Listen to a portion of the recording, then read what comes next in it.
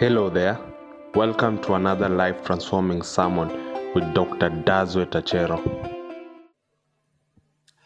We were looking at types of foot soldiers.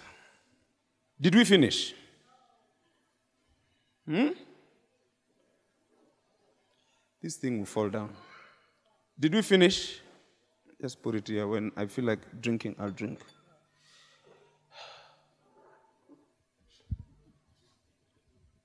Huh? Where did we reach?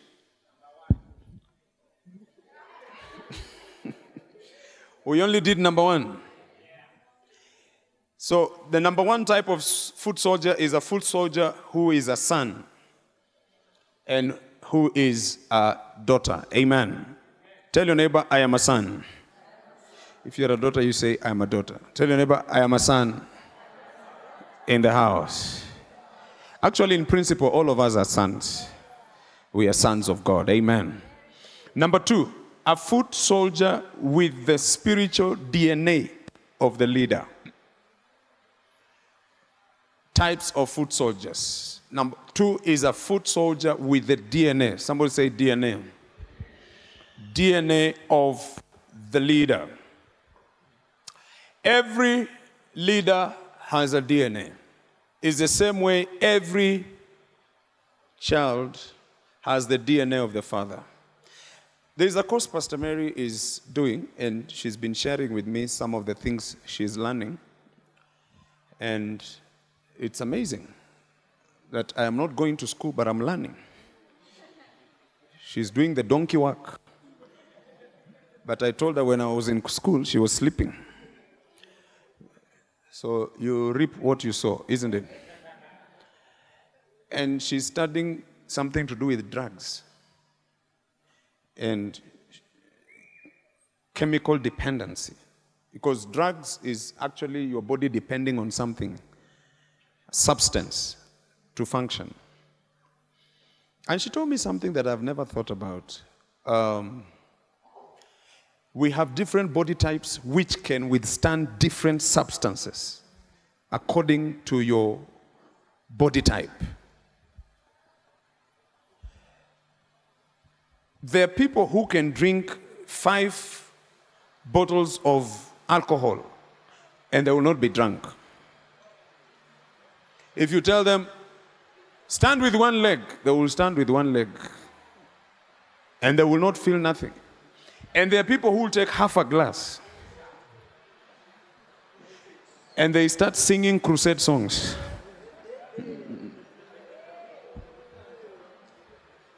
Because of the body type. And she was explaining that sometimes when you come from a family or a lineage of drunkards, you pick up that DNA. You are genetically predisposed to alcohol. So there is something in you that already wants what? Alcohol. Are we together, somebody? I feel like I'm not hearing myself. Huh? It's like my voice is going. Are we together? Are you hearing me? So when you come from these families where your uncle was a drunkard, your grandfather was a drunkard, your parents were drunkards, you have to be very careful about alcohol. Because there is some wiring that has taken place in you that makes you prone to alcohol. I never saw my grandmother from my father's side, but I was told that she used to sell local brew. My grandmother from my father's side. She used to make and sell. In fact, it is alcohol that killed her. I never met her. It's alcohol that actually killed her. So when you know that, then you run away from it. You're very quiet. Are you listening to me? Yes. Tell your neighbor, neighbor, run away from alcohol. Hey, let it rain. Beautiful.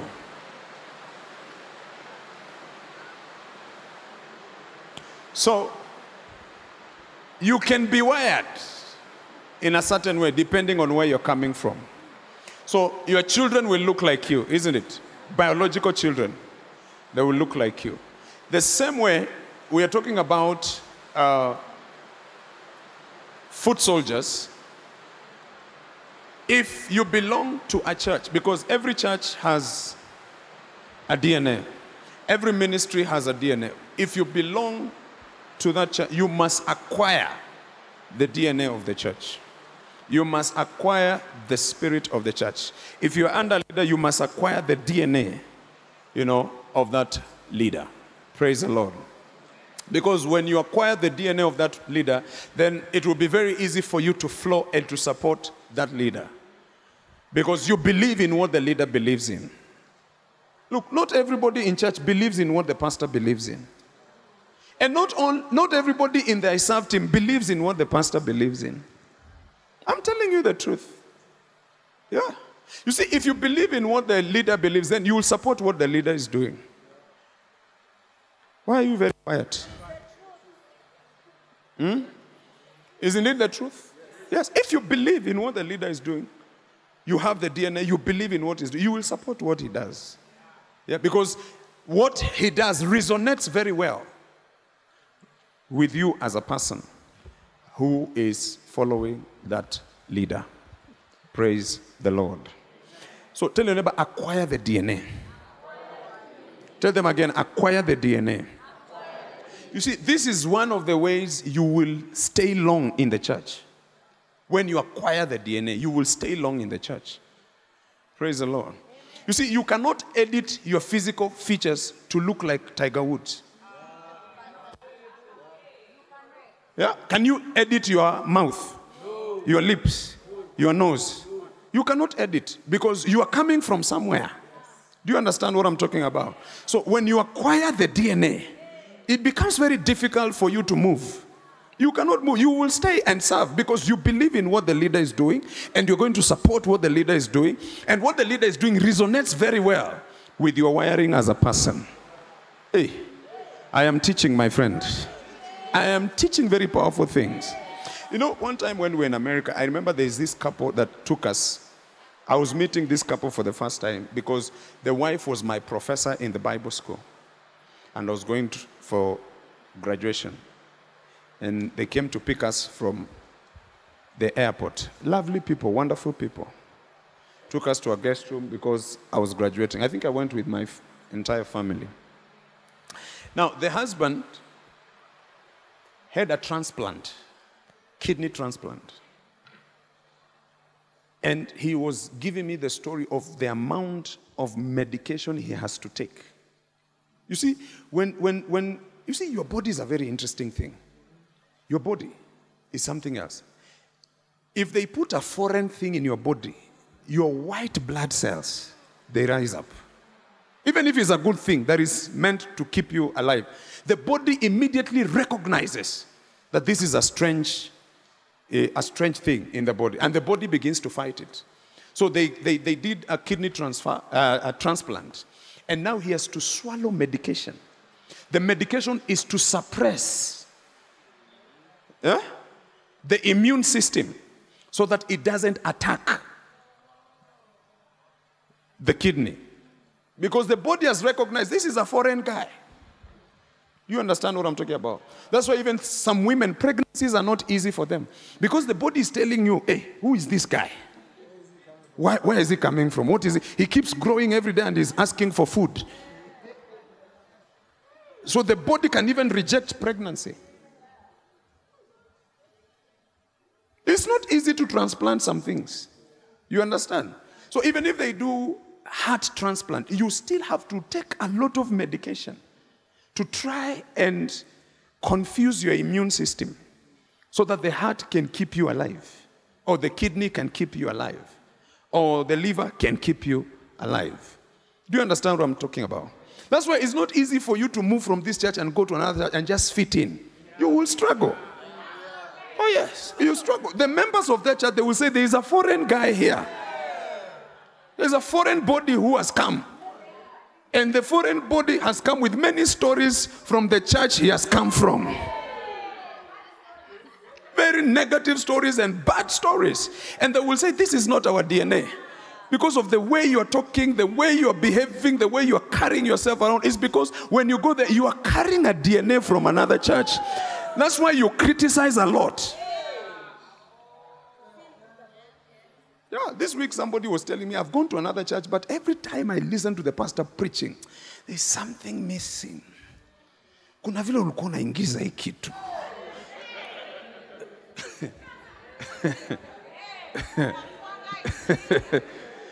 There's a place when he reaches there, it becomes an anticlimax. Yeah, because you are a foreign body in another ministry. Are we together, somebody? So that's why I'm telling you that you have to acquire the DNA. When you acquire the DNA, you believe in what we are doing or what the leader is doing. And that will make sure that it will make sure that you stay for a very long time and serve. Look, I don't want to see you for 5 years and then you leave. Yeah, and don't be here saying, me, I'm just here for about 5 years, 3 years, then I leave. Tell your neighbor, it's not a good thing. I want to see you for a very long time. Oh, sometimes, the Lord moves and the Lord speaks to you. And the Lord tells you, now, my son, I want to move you. Why don't you apply the same scripture to your marriage? Or the same thinking to your marriage? You wake up one day and say, the Lord is telling me, the glory has moved from this marriage. I'm leaving you, so I'm going. Why don't you apply the same phrase to your marriage? Why do you only apply it in church? People are very quiet on this side. Yeah, it is selective amnesia. How comes your kidney never leaves you? He's so committed to you. Huh?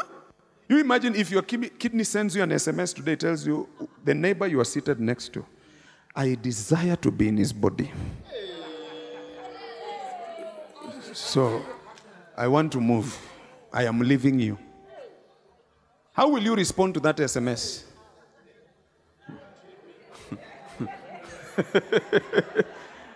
Talk to me, someone. How will you respond to that SMS from your kidney? You will tell your kidney you're tripping. So tell your neighbor, catch the DNA. Look, I am preaching to you a very powerful message that will make you see amazing things in this ministry if we can catch what I'm saying. DNA. Somebody say DNA. Shout it louder, DNA. Foot soldiers with the DNA of the leader. Beautiful. Do you want a scripture? 2 Corinthians chapter 12. Verse 18.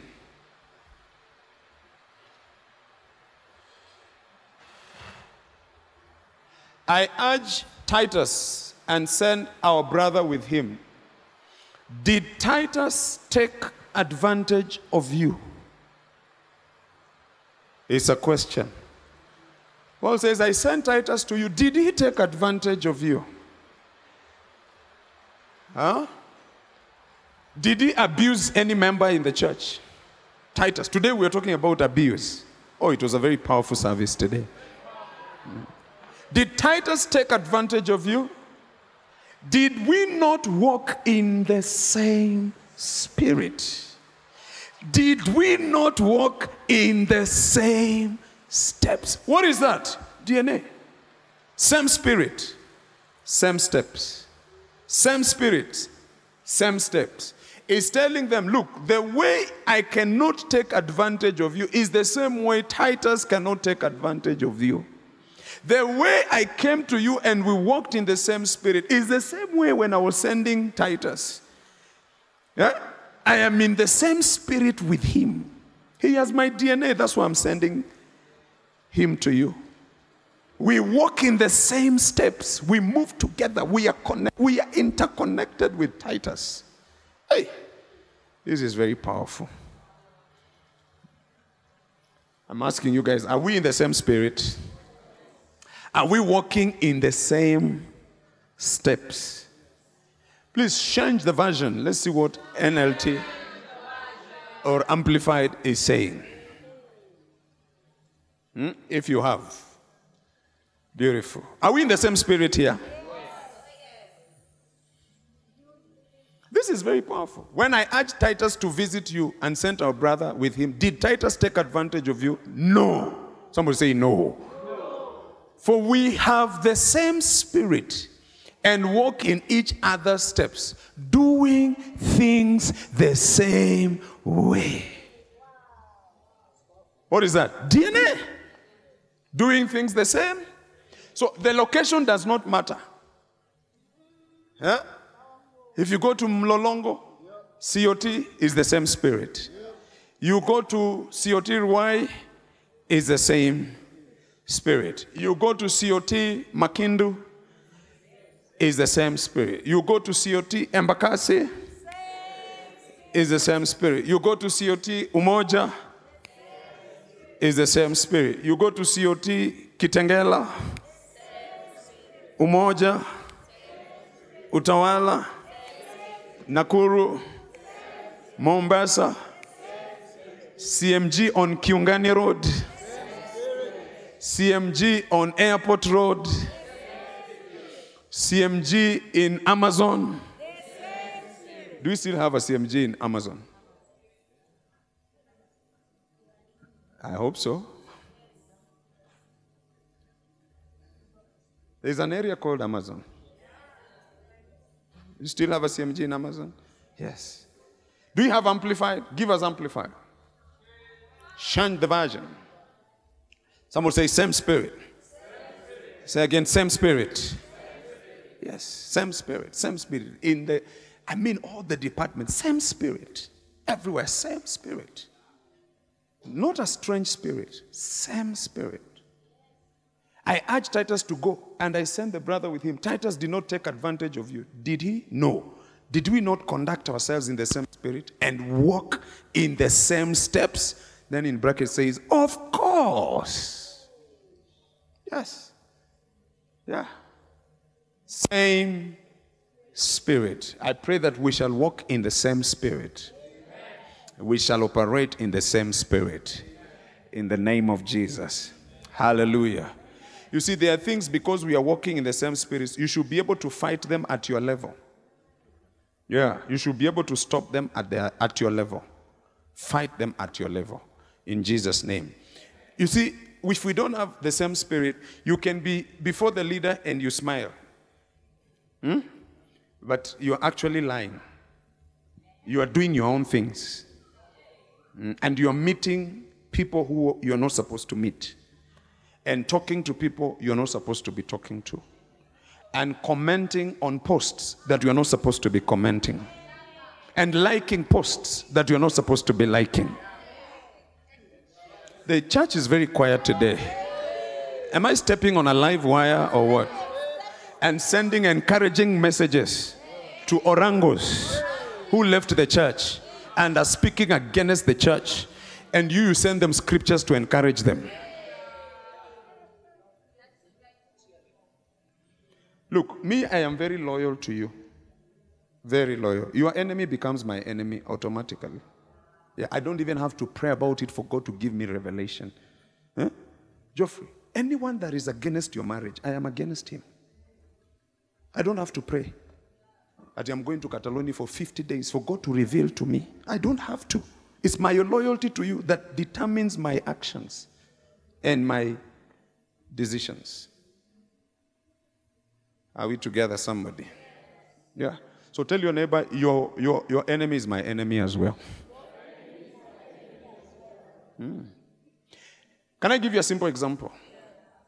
How will you feel to see your wife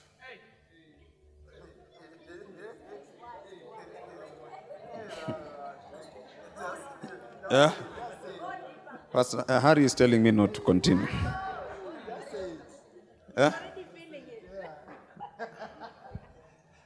How will you feel if you see your wife is taking selfies with a guy at Java?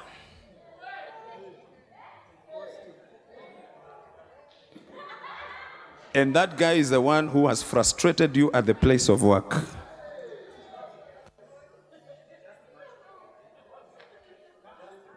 And your wife is taking selfies with a guy. You know the way ladies do it? And then the caption is John chapter 3.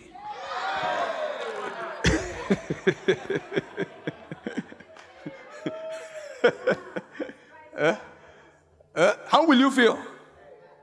You feel betrayed, isn't it?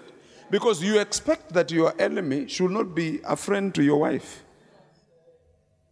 Are we together, somebody? Oh, yes. Because I hear people say this crazy. They think it's a very powerful statement, but it's not. That your enemy doesn't have to be my enemy. If I'm loyal to you, and you're loyal to me, and we're in the same spirit, and we are walking in the same steps, your enemy is my enemy. You see, the loyalty that Jonathan had for David, it almost made Saul become an enemy to him. Serious loyalty until he's saving David and telling David what even the father is planning. You guys have never been loyal, I'm telling you. He comes and tells David, if you sleep here today, you are a dead man. What my father is planning, what I had, my father is planning against you. You have to go. You have to leave and go. That is loyalty, my friend. Serious loyalty. Yeah, not the games I see some of you play. The way some of you behave is not the same spirit. It's not the same steps. You do not understand. You do not understand. Your enemy is my enemy. Period. Yeah. You can't touch Pastor Steve and never touch my soul. Oh. Try and see what I'll do to you. Yeah, I'll come after you. You can't touch his wife. And I just keep quiet. No. No. Same spirit. Same steps. Tell your neighbor, same spirit.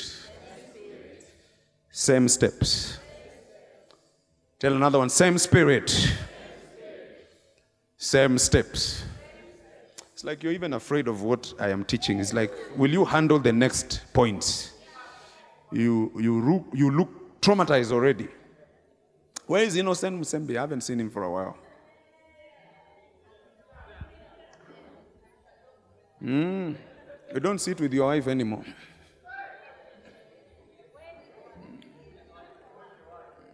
Anyway, let's continue. Tusivunje nyumba. Number 3, foot soldiers who sacrifice. Foot soldiers who sacrifice. Remember, we are talking about types of foot soldiers. Let me give you a little bit of some history here. Our Christian faith is based on sacrifice. This salvation that we are enjoying today, it costed somebody's life. It costed the blood of Jesus. He died on the cross for us to enjoy the salvation we are enjoying today. Amen. You see, our founder, the progenitor of Christianity, was willing to die. Was willing to die. For Christianity to exist, he was willing to die. And he died on the cross. It was a cruel death. He died, shed his blood, was buried, and resurrected on the third day. That's how powerful sacrifice is as far as Christianity is concerned. But now, the people who are following him, they don't want to sacrifice. Oh, look at the ISAF meeting today, is so full because there was lunch.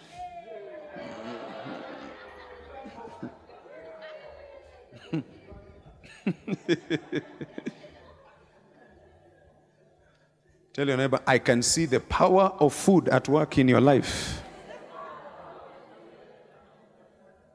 Sacrifice is the stratum of our faith Sacrifice is the foundation of Christianity. Sacrifice is at the heart of our Christian faith.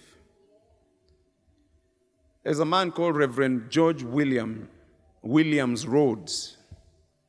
He's a missionary, was an American evangelist. He came to Makueni when he was 23 years. 23 years. He left America to go to Makueni. I've never been to Makueni myself. Maybe I have and I don't know.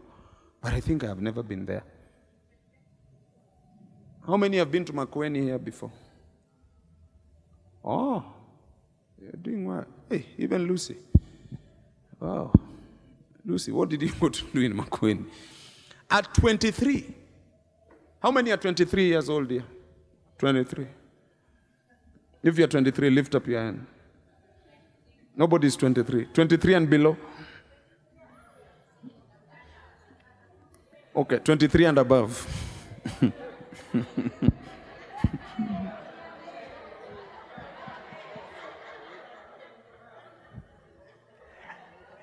At 23, he left America, went to He didn't even come to Nairobi, he went to Makueni, deep in the village there, a village called Mbanya. And when he got there, he received a lot of hostility from the people who were there. And he had to run away and go to Mboni. I don't even know where Mboni is. It is in Mboni. This Reverend George Williams Rhodes. That is where he birthed African Inland Church, AIC.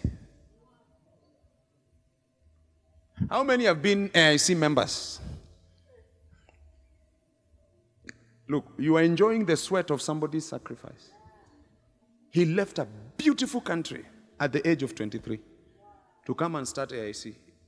That is the church that pastored one of the presidents of this country for many years. You remember Moi? There's another guy called Father Philip Shaifa Odero. In 1912, he came and he went to Nyanza area there. And that is where he started Asumbi Catholic Church. Now we have so many things called Asumbi Technical College, Asumbi School, Asumbi Secondary School, Asumbi wherever, so many that people have benefited from. SEK was established by Dr. Ludwig Kraft. I think we studied him in CRE. He came to this country in 1837. Ask your neighbor, where were you in 1837?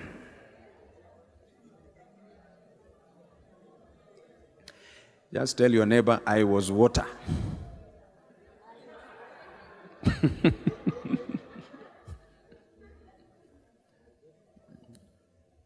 These are people sacrificing. Now we have SEK. It's one of the strongest churches in this country. Isn't it? This last week, we buried a general in this country, Apostle Joe Kayo. Some of you have heard of him. How many know Apostle? Have heard of him, Apostle Joe Kayo? How many don't know him? Joe Kayo. Lift your hand, you don't know Joe Kayo. It's a strange name to you. Now, if you do this, what are you doing? Are you waving at me? Lift your hand. You don't. All right. There are people who don't know Apostle Joe Kayo. All right. Apostle Joe Kayo is the founder of Deliverance Church many years ago. When I was in that funeral, it was a very unique funeral. I think I went with Harry.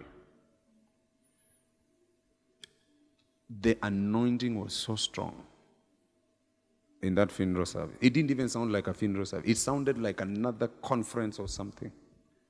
Previously, they had had a requiem service at Sitam, and it was equally powerful. The anointing was so strong. It's like something was being passed from one generation to another. Very, very powerful. I mean, when you hear the stories of these people, it's purely sacrifice. He went and started Deliverance Church in Uganda. Came and started the one here. He went to, I think, Zambia, and then started again. Those years. And you see, in Uganda, those times, it was when Amin, Idi Amin Dada, he was really against churches. So a lot of Christians were being persecuted. But in the midst of the persecution, he went there and started the church. Sacrificed his life, to start that church. And then as I was studying him, so I got interested and I started studying. Then I saw a guy called Batch Dodzweit. He posted something on social media. And I called him. First of all, I asked him, where did you get this name Dodzweit from?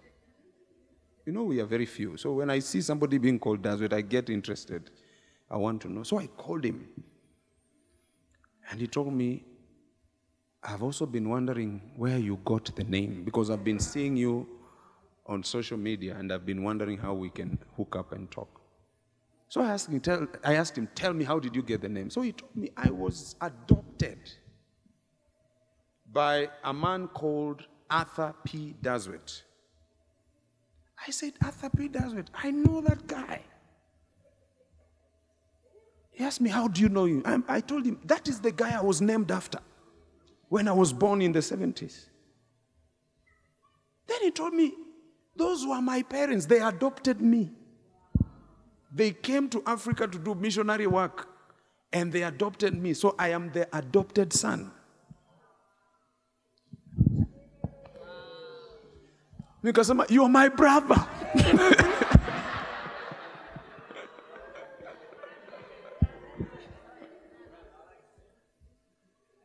So I told him, give me the story. And he gave me a story. And of course, I also studied a bit, tried to dig into history. This Arthur P. Dodzweit, in fact, I've ordered for his portrait. I want to put it in the office as well. Yeah, this is my lineage. Don't be jealous of me. I'm just trying to retrace my roots. I want to see where am I coming from? Why did my parents give me this name that is so difficult that it gives people a lot of problems to pronounce? Yet it is a very powerful name from very powerful great men of God. Great men of God. When I studied Arthur P. Dodzweit, I was so blessed. He came to this country in 1916. Actually, he was born in 1916. Then he came to this country, I think, between 1916 to 1976. That's when he came. And he was a missionary for 32 years in East and Central Africa. By the time he was dying, he was here in Nairobi. Now, this is the story. Or you don't want to hear the story? Yeah? Ask your neighbor, can you trace your roots? Where are you coming from? Why did they call you the name they have called you?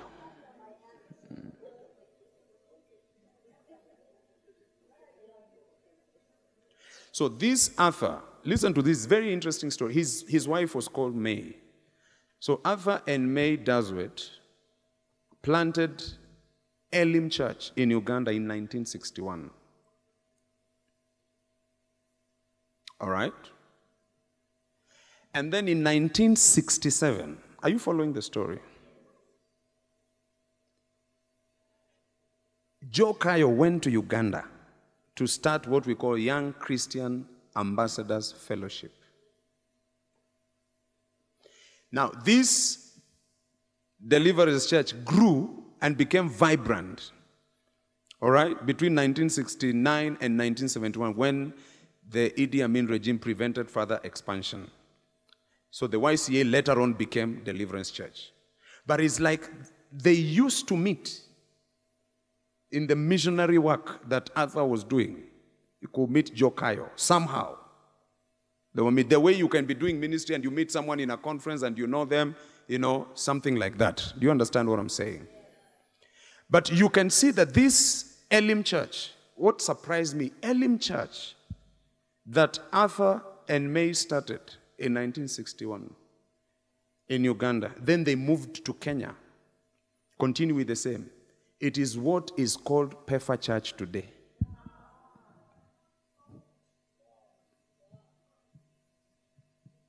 Nimeenda. He is the founder of PEFA Church. You know, is when I connected and I started asking myself, the day I invited Bishop Kilioba, who was the presiding bishop of PEFA, he came to preach when he was still in Embakasi. He kept on telling me, do you know who you are named after? And I didn't understand what he was saying. He said, one day, buy for me coffee. I will explain to you who you are named after. Hey, I'm going to buy that coffee, my friend. I was not understanding what he was saying. After connecting these dots and reading the history, that's when I discovered, oh, is this what he meant? These people left very beautiful countries to come to Africa. Now, look at Nairobi. This is 2000 and this is 2023. And look at the problems we have. We have so many problems. Infrastructure, road. Look, we have a river here. A man-made river city of transformation. It's only fish that is missing. We have so many problems. Hospitals are not working. Now, imagine in the 60s how this country was looking like. Yet, these people left very nice countries. If you go to their countries and see how orderly their countries are, it's not something that you want to leave to come to Africa, and do ministry. But what is that? Sacrifice. Tell your neighbor, it's sacrifice. Some of you need to go to Garissa. Oh, you're very quiet. Mm-hmm. Some of you, we need to send you to Kitale. You become a missionary there and establish city of transformation there and reach out to many people there who are perishing and languishing in sin. Today, if that man did not leave America, we could not be having AIC. They are our neighbors here now. Today, if Ludwig Kraft never came, we could not be having SK. How many things are we not having because you have refused to sacrifice? Please don't look down. Look at me. Huh? Ask your neighbor, how many things don't we have that is as a result of you not sacrificing? We have to sacrifice. Praise the Lord. Oh yes, we have to sacrifice. A foot soldier must sacrifice for the greater good. Glory to God. If Jokayo did not start deliverance would not have been here today. And look at deliverance now. It's a powerhouse in this country. It's almost in every corner. Amen. I love it. Tell your neighbor, I'm ready to sacrifice. If there are people that I know in this world that love comfort, is Kenyans. Oh, Kenyans love comfort. That's why I have not seen a Kenyan gone to Ghana to start a church. Very rare. I have not seen a Kenyan go to Nigeria to start a church. It's very rare. But how many Nigerians are here? How many Congolese pastors are here? How many Ghanaian pastors are here? Do you know where Kenyans want to go and start a church?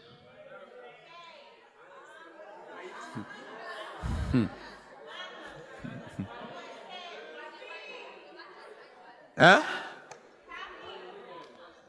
Where do they want to go? When they pray and say, Lord, when you want to send me.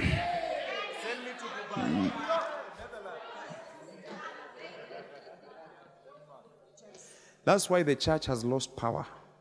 And I will prove you from the scriptures. Can I give you a scripture? 1 Corinthians chapter 1, verse 18. Look, even us coming here is sacrifice. Yeah, it's sacrifice. Yeah. I was willing to sacrifice weak members falling off for the greater good. It's sacrifice. Sometimes I meet members who fell off and they told me, you moved very far. Another one blamed him, say, you left me. I'm so mad at you. I'm angry with you. She was bitter. How can you leave us?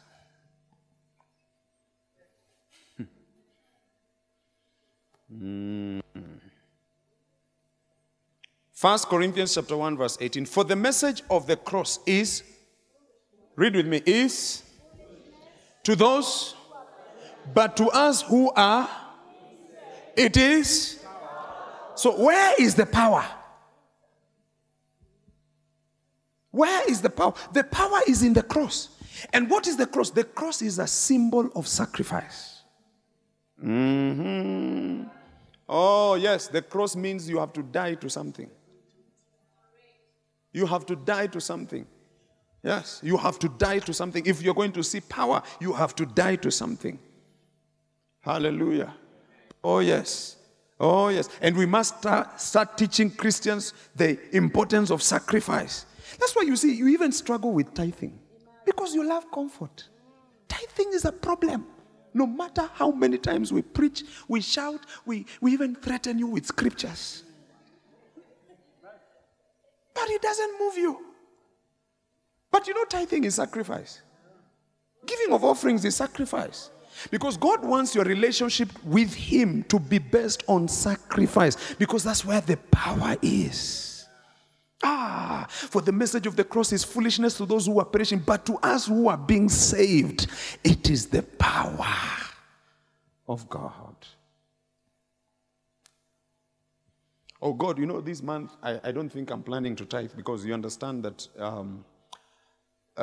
fuel has gone up. What else has gone up? Please mention to me the things which have gone up. Now we are paying housing levy. The IDs now, if I was to lose my ID, the replacement is passport. What else has gone up? Marriage certificate has gone up. I was planning to marry this year, but because of that, I have postponed my wedding. What else? Land rates have increased. Come we stay is being taxed. Really? I haven't heard of that. It is being taxed. Oh Lord, have mercy.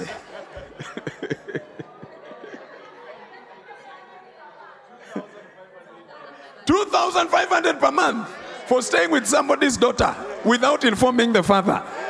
Hey!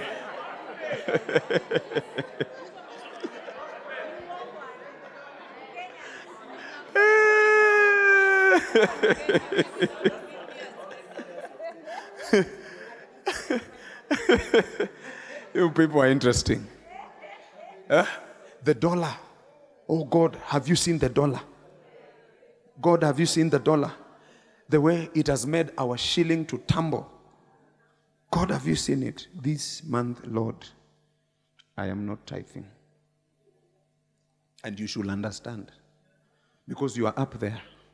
And you can see what Ruto is doing to us. You can see. Yeah? When you remove sacrifice from your Christian faith, you lose power. Can I say that again? You can tweet it, you can upload, whatever. When you remove sacrifice from the Christian faith, you lose power. That phone is an offering. Tell your neighbor, when you remove sacrifice from the Christian faith, it loses power. Yeah. You are struggling to tithe. Tithe, 10%. You feel like the world has come to an end. When you are removing it, the world has come to an end. And you are wondering, how will I survive? I'm telling you, what I'm preaching is true. A lot of us have not embraced sacrifice. Then once in a while, you surprise God with an offering to hoodwink Him. Yeah? Yeah, to make Him feel happy that you gave an offering, to surprise Him. But God knows you have not lived a sacrificial life.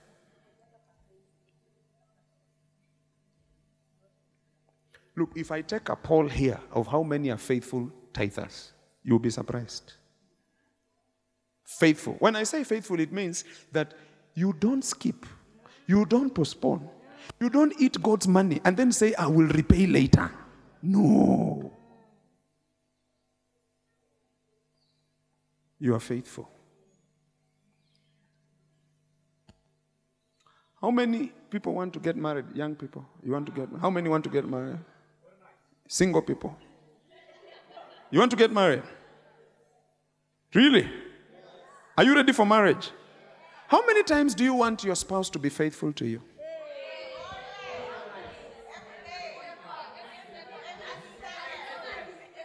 Once a year. Okay, let me rephrase. How many are married? You're married. How many times do you want your spouse to be faithful to you? Really? Are you sure? All the time? In good times and bad times? Even when the taxes are going up, you want your spouse to be faithful. So why are you unfaithful to God?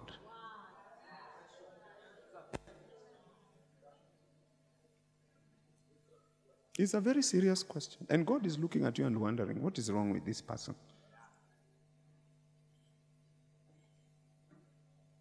And because of your unfaithfulness, that's why your spouse is not faithful to you. Oops.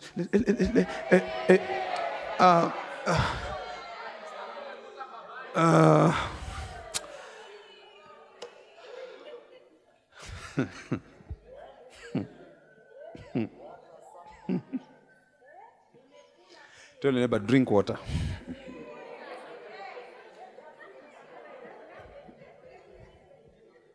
I am telling you, that's why. And you know, some of you single people, you're saying, oh, me, I'm not married, whatever. The person you're supposed to marry is somewhere there. Firing people left, right, and center because of your unfaithfulness.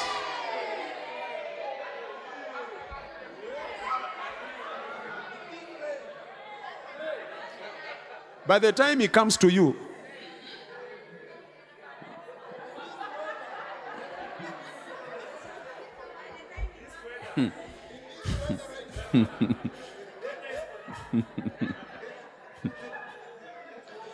First Chronicles chapter 11, verse 15. I am telling you, it's a habit. Look, everything you do with your money spills over to other areas of your life. I'm telling you the truth. If you are unfaithful with money, you are likely to be unfaithful to your spouse.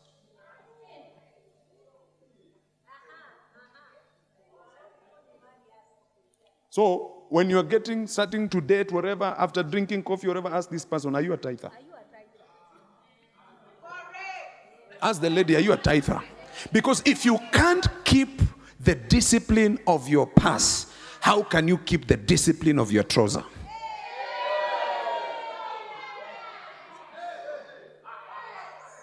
Please, you don't want me to preach, but it is okay. Money, I told you, money, that's where your heart is. Yeah. And if you can't behave well with money, it reflects a character flaw in you. Serious character flaw in your life. I am telling you the truth. Yeah. I'm telling you the truth. That's why God says, look, you cannot serve God and you serve money. Yeah, because he knows the power of money. Yeah. He knows the power of money. And you'll be so surprised what money can reveal about you. Serious things about you as a person. Yeah. Now you are limited because you don't have a lot of money. You can't do many things. Let money come, you'll be surprised. Even you'll be shocked. You will say, oh God, I didn't know I'm this wretched. Yeah. When I was broke, I was holy. Now I'm rich, I'm wicked. First Chronicles rather. Oh, powerful. Tell your neighbor, I'm ready to sacrifice. Ladies and gentlemen, I encourage you to be faithful tithers. Tell your neighbor, let's start there. Tell your neighbor again, let your faithfulness start there. Let your faithfulness start there. Amen. Oh, yes. Oh, yes. Why is the Holy Spirit telling me to stay here a little bit? Huh? Huh? So ask your neighbor for me. Are you a faithful tither? Am I making your life difficult? You okay? Or I'm making your life difficult? Okay.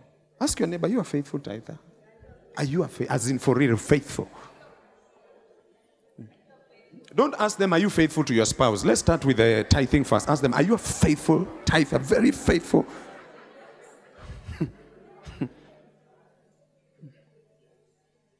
Now the 3 of the 30 chief men went down to the rock to David. 1 Chronicles chapter 11, verse 15. Into the cave of Adullam, and the army of the Philistines encamped in the valley of Rephaim. You people. You know, sometimes I say some things and you think I'm joking.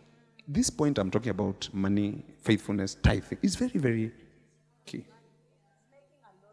I'm telling you the truth. One day. Oh, this one I'll not tell you.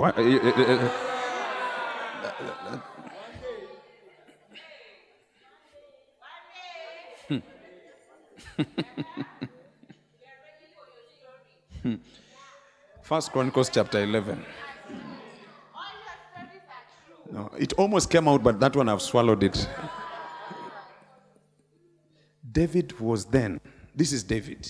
David is where in the stronghold. Somebody say stronghold.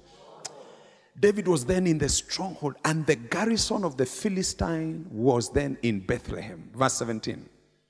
And David said with longing, oh, that someone will give me a drink of water from the well of Bethlehem, which is by the gate.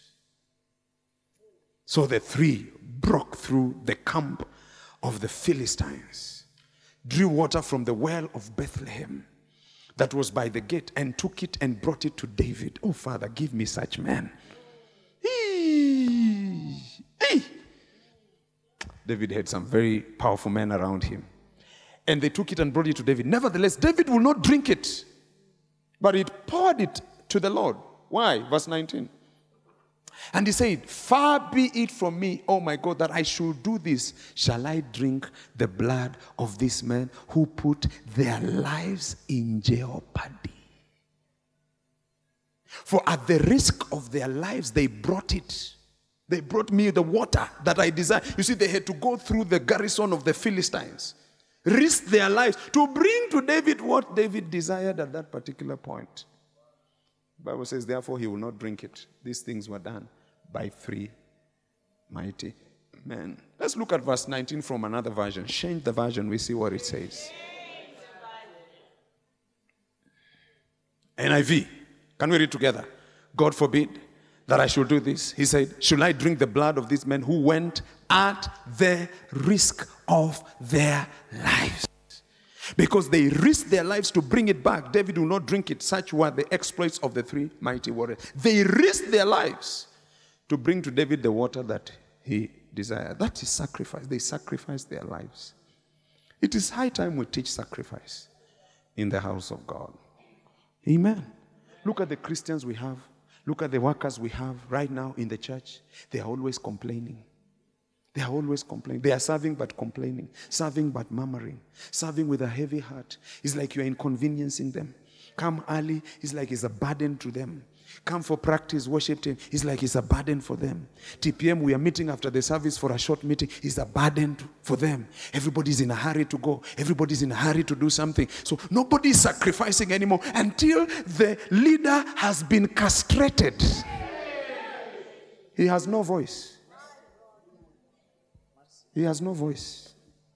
He cannot tell their people. He cannot even call for an emergency meeting. Nobody will show up. Say, prepare us 3 months. They will not come. The ingredient of sacrifice is leaving the church. Is leaving the church. There are churches you can't even do a service more than 1 hour. It's an issue. People start leaving. They wake up and go. Hey. Huh? Some can be in this meeting, but it's the body that is here. The mind is in the duvet. I say, I'm just here to show the pastor that I'm here, but let me tell you, if I was to be asked, I'll be shifting gears in my duvet right now. This thing called sacrifice is leaving the church. It's going.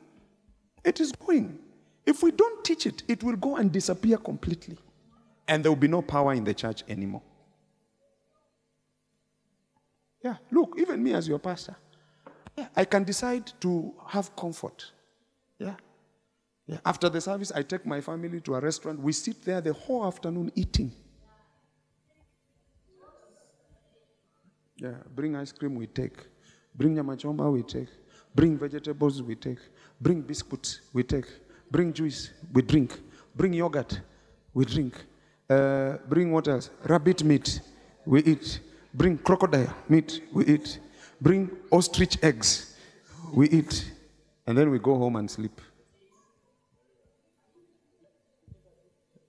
Yeah, but I'm here. I've been talking since morning. The sacrifice. Yeah. Sometimes I get home, my feet are hurting me. Yeah. Sometimes I tell my wife, can you massage my feet? Can you do something to my feet? I feel like my feet are paining me. But I love it because I'm sacrificing for God. Hallelujah.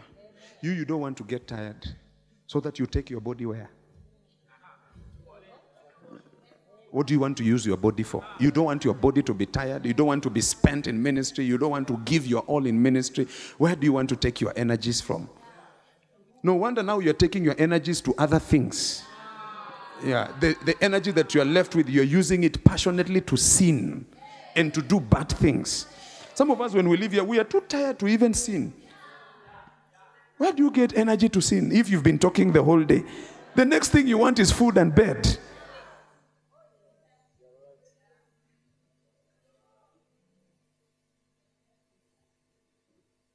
Father, bring sacrifice back to your house. May the ingredient of sacrifice come back to the church in the name of Jesus. Look, as the ministry grows, some of you will be required to come to church at 4 a.m.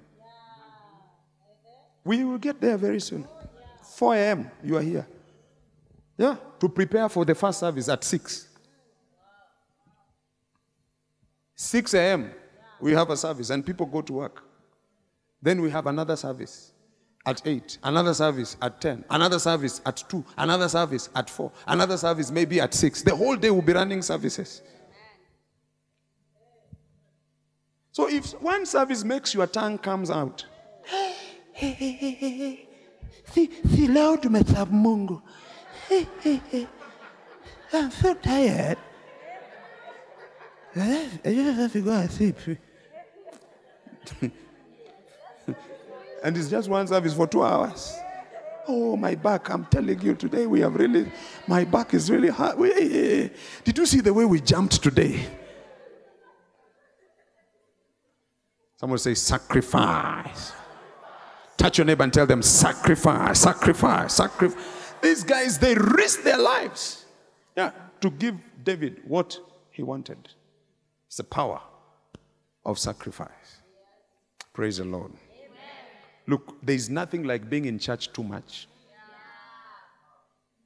You know, one time I was having a conversation with another lady and she shocked me. She really shocked me. And she was telling me, you know, my children, I allow my children to do anything. My children, I want them to go out, meet friends, wherever they go, partying. My children can even come back at 1 a.m. I mean, in the house. It's not a big deal. You know, they are at that age. But you'll find the same parent, if the same child comes to church and stays the way we have stayed like this, she will have an issue. She will have a problem. Which kind of church is that you stay the whole day? But she can never say, which kind of club is that you dance the whole night?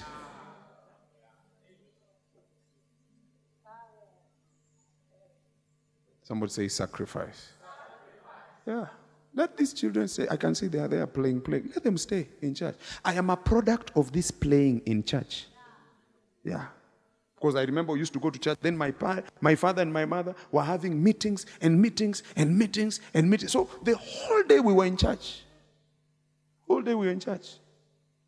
Then we used to go back home in the evening. And then we eat githeri that we left cooking. We put it in the morning in a pot. Pour a lot of water and let it boil. So the whole day it's boiling, waiting for us. Then we come and find it. We just add soil and eat it. The bottom was burnt, but we didn't care. You just take the top layer, add some salt, you eat, and your Sunday is of. I'm a product of that. That's why I'm standing before you today.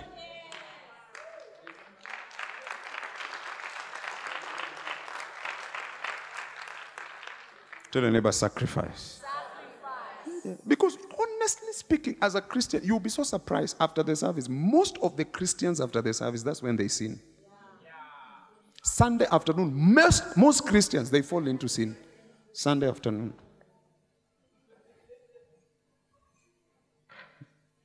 Oh, tell your neighbor, this I serve meeting has saved me from many problems, temptations, and trials. Yeah, because it's a sacrifice. Number?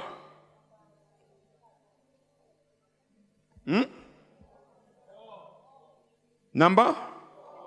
4. Foot soldiers who live.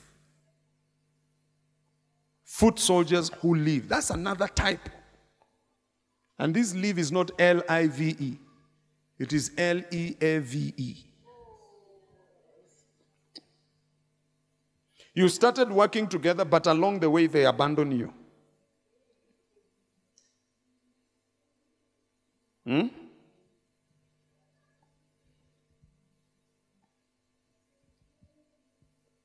How are you? Unakausha salamu zangu? Unawezaje kausha pasta namna hiyo?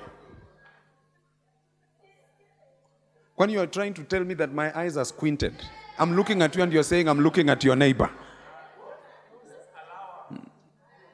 Can I summon my soldiers? Do you have hot water? And Aura, relax. It's enough. Yeah, just. Yeah. Yeah? Now you're greeting me after you've seen my soldiers.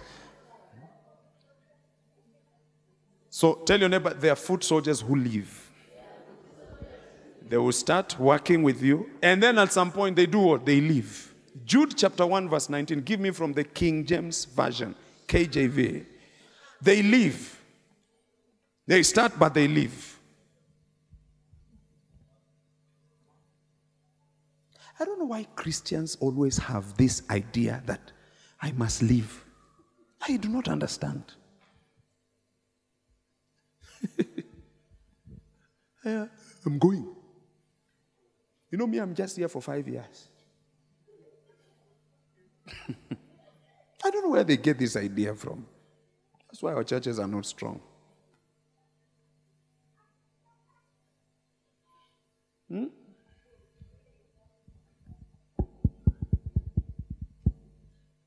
Jude, this be they. Can we read together? This be they who separate themselves, sensual, having not the Spirit. Yeah. They separate themselves. You will work with them for a while, then they separate themselves. Give us an NLT. Let's see what it says. Yeah, change the version. These people are the ones who are creating divisions among you. They follow their own natural instincts because they do not have God's Spirit in them. You know what that verse is telling us? Where there is separation, you are likely not to find the Spirit of God. It's not always godly. It's not always godly. You're cutting off, you're disconnecting completely. It is over. I am going. You've carried your bags. You're going. Nothing. I don't have anything to do with you. I don't want anything to do. I'm gone. I'm gone. Forget my name. Rub my name from your church books. Then you take the T-track books, you burn them.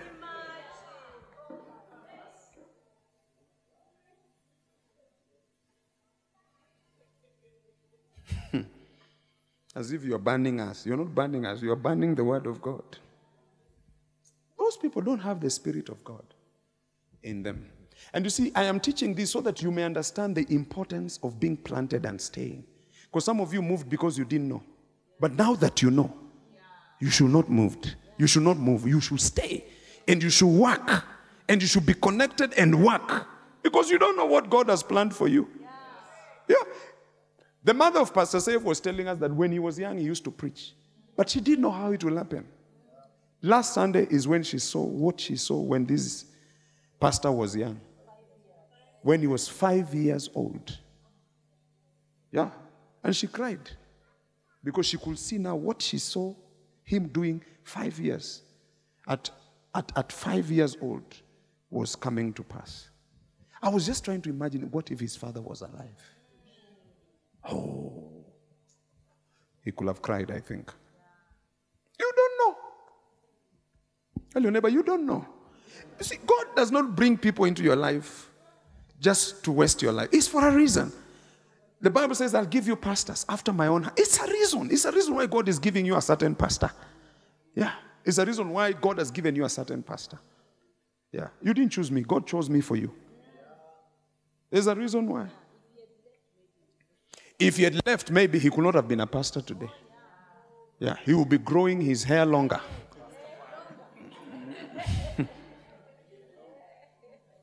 You understand what I'm saying? Yeah. I see the transformation that has taken place in some of these young people.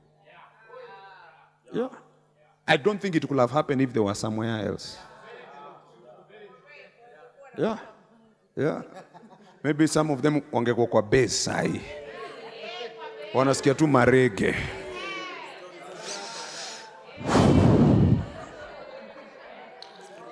Umeona hiyo ndege? Akili mtu wangu, akili mtu wangu.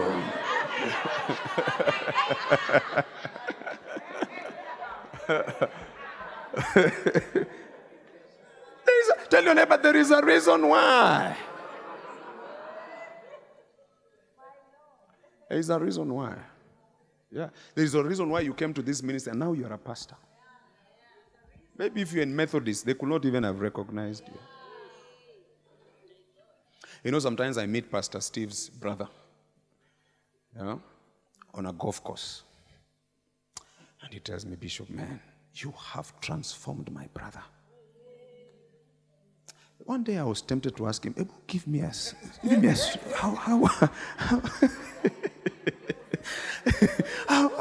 how was he? It will be, man, you have transformed my brother. That man is so focused these days. Yeah. There's a reason why. So don't be quick to separate yourself. Are we together? And I've always told you, this church is not perfect. And there is no church in this world that is perfect. I was told about a lady who left this church, and she went to 15 churches trying to settle down. 15 churches. Do you know what she was looking for? She was looking for me in those 15 churches, but she couldn't find me. There's a reason why. Tell your neighbor, there is a reason why. There is a reason why you have met that brother, that sister, that friend, that colleague in church. There is a reason why.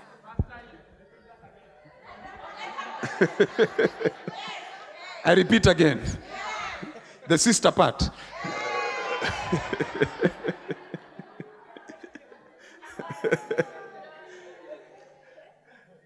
Tell your neighbor, there is a reason why. Look, some of you, if you never came to this church, you could not have met Meshach.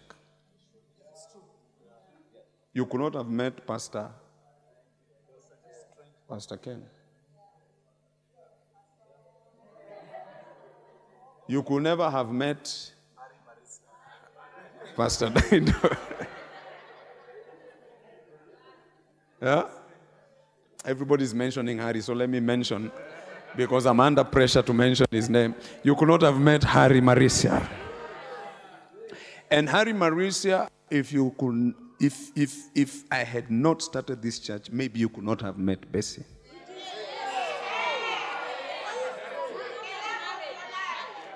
You will not have married her. I think you met her before, but you will not have married her. Because we are the ones who encouraged her to marry you as well.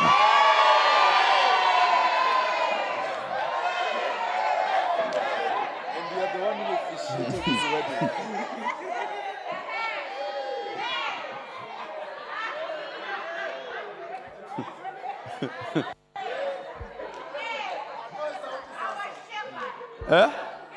You should thank God for this church. I should turn it down. Oh, okay.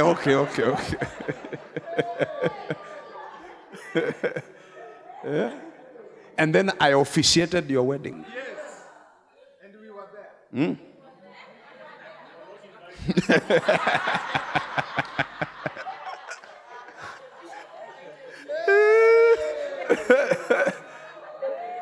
I mean, look at how things are connected.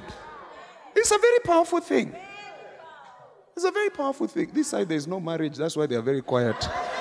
Father, cause marriages to happen on this wing of the church in the name of Jesus. Huh? Yeah, Father, remember Lucy. She's not even saying amen. Let's try again. Father, remember Lucy.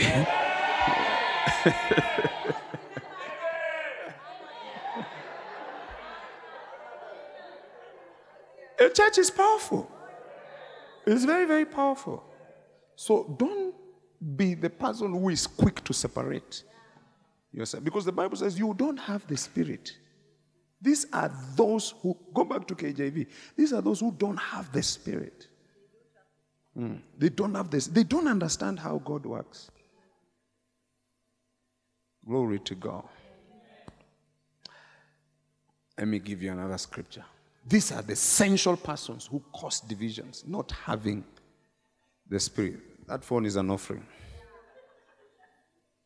2 Timothy chapter 4, verse 10.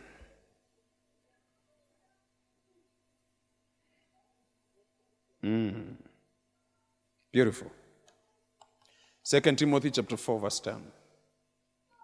For Demas has forsaken me, having loved this present world. I had a pastor called Dismas, and one time I was quoting this scripture. I said, and Dismas has forsaken me, and he forsook us.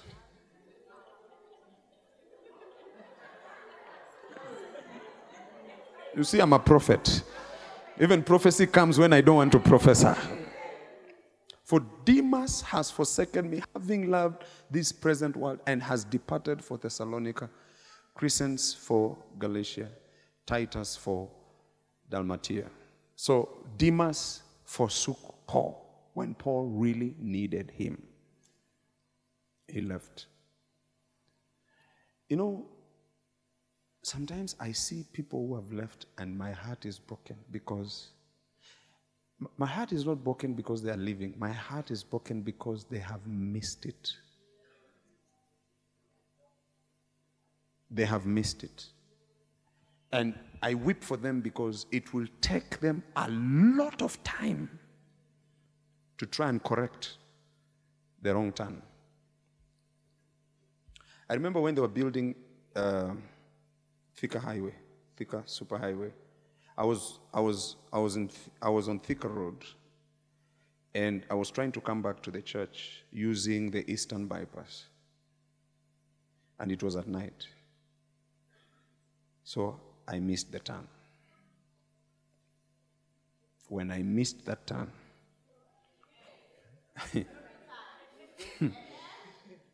for me to get another turn to turn back, it was quite a distance.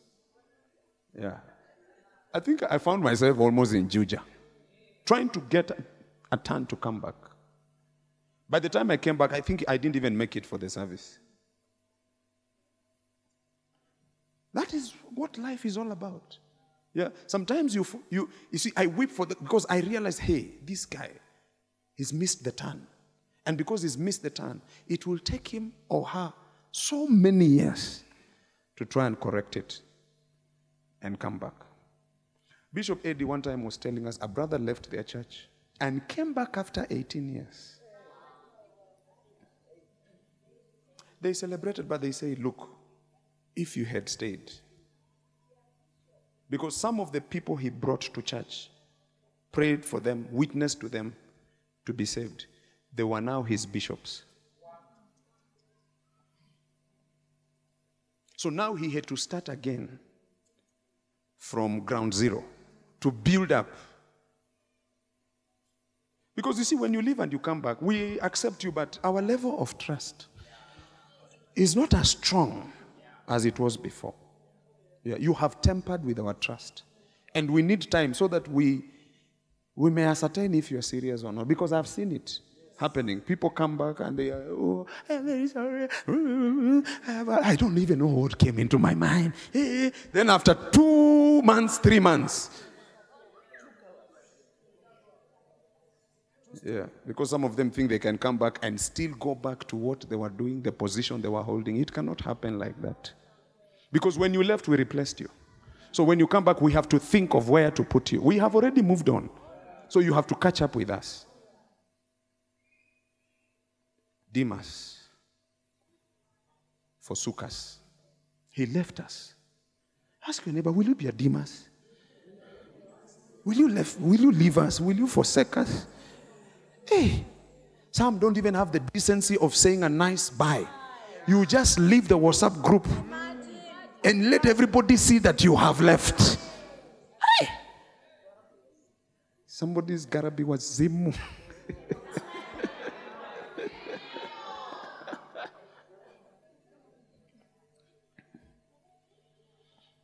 You see, live in a way that if you must live in a way that you can come back. If you must live. Because some of you also still believe you must live. No matter what I preach. Even as I'm preaching, you are saying, I don't believe in what he's saying. Me, I'm still giving it 5 years. If you must live in a good way. So that it's easier for you to come back. Because I can tell you for free. The challenges you are having in this church are the same challenges we'll have in another church. People are the same. Christians are the same. They are gossipers. In every church, there is a clique of gossipers. Oh, let me not continue. Tell your neighbor, they are all the same everywhere you go. Oh, I'm leaving this church. I feel like this church, there is no love. There is no love in this. Nobody loves me anymore. I'm going. Okay. Go. You will go there. They will celebrate you the first week you have come. After that, you're like everybody else. Yeah, you will not be a celebrity every day. You should be now celebrating other people. Then the same feeling you had when you are here, you will start having it when you're there. Or even worse. Or maybe they didn't even celebrate you. Then you realize, I have jumped from the frying pan into the fire itself. But because you left in a bad way, you don't have the courage to come back. No wonder you watch me online. Thank you. I see you. Yeah, I see you. Wave your hand. Put it down. I've seen it.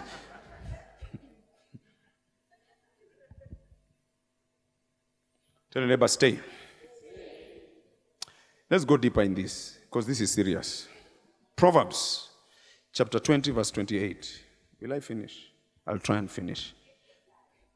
Proverbs chapter 20, verse 28. Give me from the English Revised Version, if you have one. Change the version.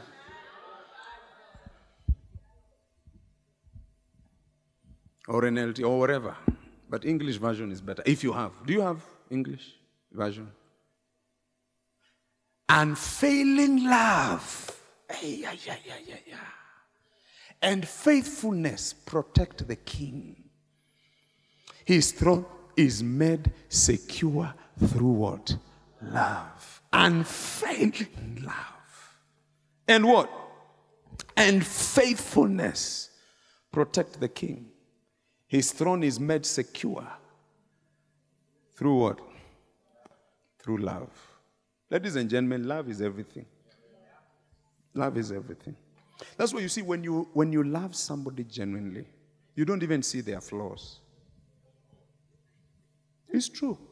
That's why when you're in love, let me tell you, you're like a very stupid guy. You're like a very stupid woman. People can even show you, this man is a drug dealer. This man is a killer. This man is a murderer. You say, that is what you're saying. Me, what I know, I'm in love. I love him. He cannot kill me. He cannot destroy. It's because love has made you stupid. You can't see flaws. That's why the Bible says love covers a multitude of sins. It is love. This is what the Bible says. Unfailing love and faithfulness. Somebody say faithfulness. Protect the king. His throne is made secure through love. Give us another translation. I wish we can get the English, whatever version, if you can get it. Amplified. Aye. Can we read together? Loyalty and mercy, truth and faithfulness protect the king. And he upholds his throne by loving kindness. Loyalty, mercy, truth, faithfulness. Loyalty, mercy, truth, and faithfulness. Loyalty. Which translation is that? Holman. Hey. Loyalty and faithfulness. I was going to comment something on the previous verse, but you've changed. Loyalty and faithfulness deliver a king. Through loyalty, he maintains his throne. Through loyalty, he maintains his throne. English says steadfast love. Loyalty. You see, when you love somebody, you'll be loyal to that person. Isn't it? Where there is loyalty, there is love. Yeah. That's why you see, when somebody's love towards you changes, their loyalty also changes. It's automatic. Isn't it? They used to call you honey, now they call you beast. Because love has left, has been thrown out of the window. So they don't feel obligated to be loyal to you anymore. You see, even a king is looking for loyalty to maintain his throne. Because he knows if he does not surround himself with loyal people, his throne can never be established. That's why you see in the Old Testament, when a king came to power, he made sure that he eliminated all disloyal elements around him. That's why you see when David became king, Mephibosheth was running. The nurse was taking him away, running. Because she knew Mephibosheth is a dead man walking. Yeah. And in the process of running, she dropped him. And the guy became crippled his entire life. That was a heavy drop. That was a serious drop.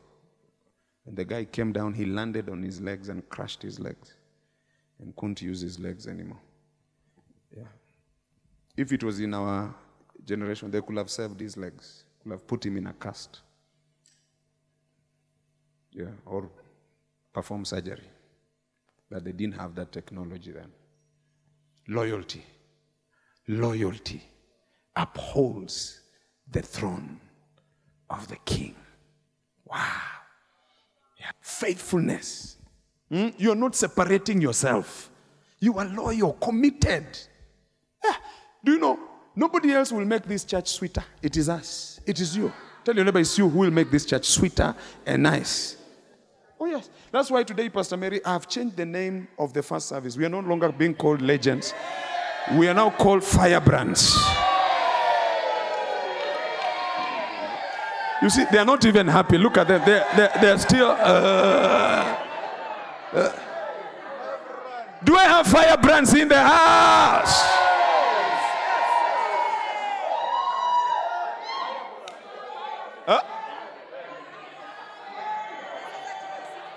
Give us the definition of firebrands. The legions are resisting the name. These legions here are resisting the name. They want to still have cold water. Deep freezers. Lucy, your side is not doing very well. What is the definition of firebrands?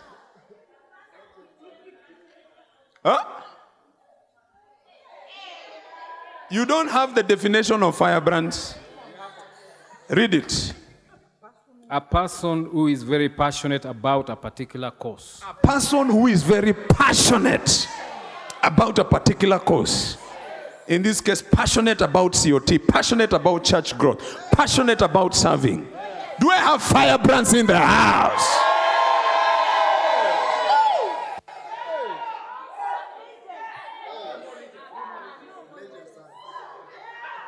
Because legions had made you very old. Even when I'm preaching, some of you are half asleep.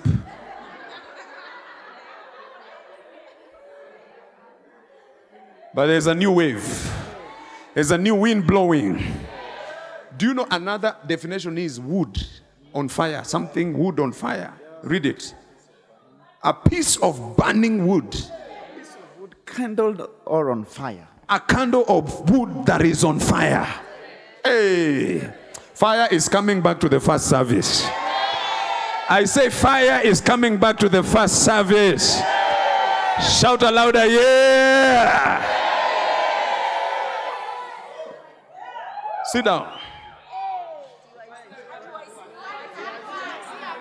You relax.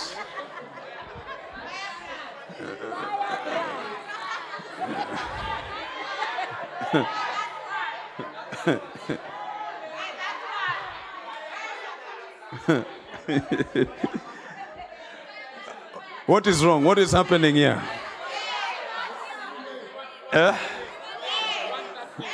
What? They are heckling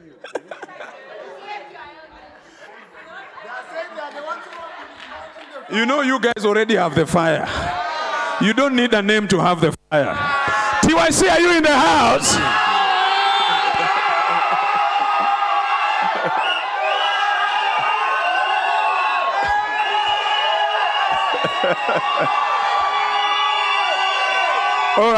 All right. You can be seated.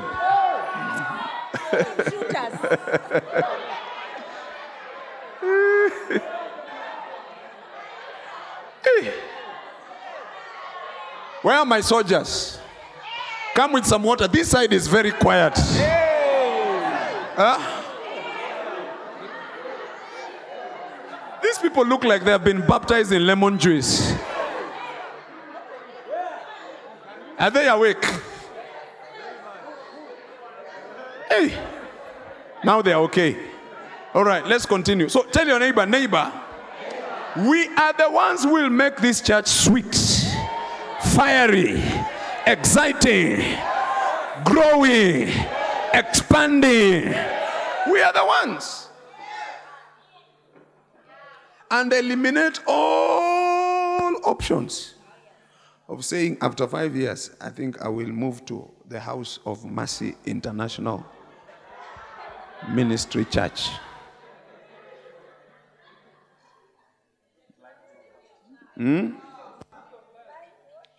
Flying Locust Ministry.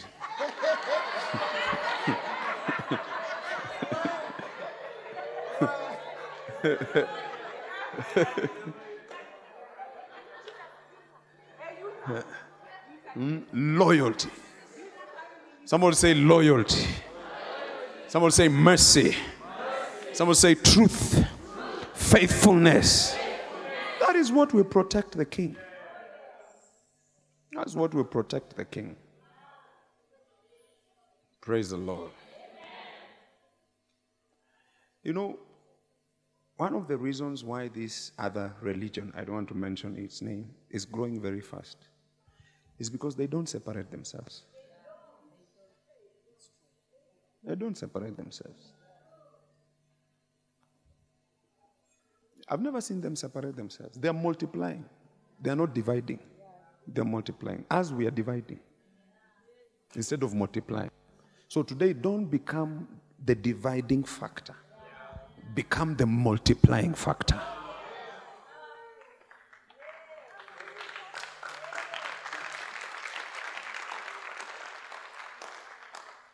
I give you another scripture, or you're tired of scriptures. This one is powerful. You know, some of you are asking, but Pastor, you know, this faithfulness thing, you know, it depends with how God is moving in your heart. I want to give you the timeline of faithfulness. Or you don't want, I move to another point. I give you the timeline for faithfulness. Revelation chapter 2, verse 8 to 10.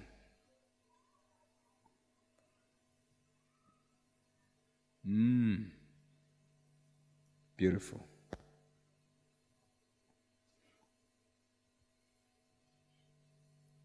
The scripture is there.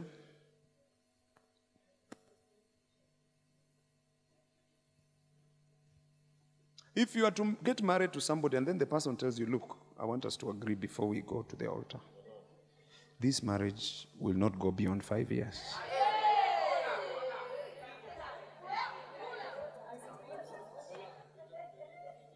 Will you commit yourself? Why?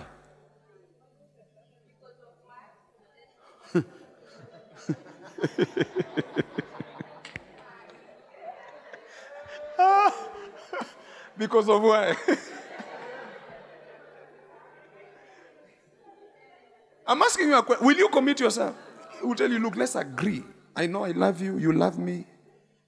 I love your vibes. You love my vibes. You turn me on. I turn you on. But this thing will not go beyond 5 years. Let's agree before we continue. Will you continue with that relationship? Why? Because you want when you get married, it's for life. Let's look at the timeline of faithfulness. Are you enjoying the message? And to the angel of the church in Smyrna, right, this thing says the first and the last, who was dead and came to life. These words are the words of Jesus. He's the one who died and came back to life. Isn't it? Look at what he says. Verse 9.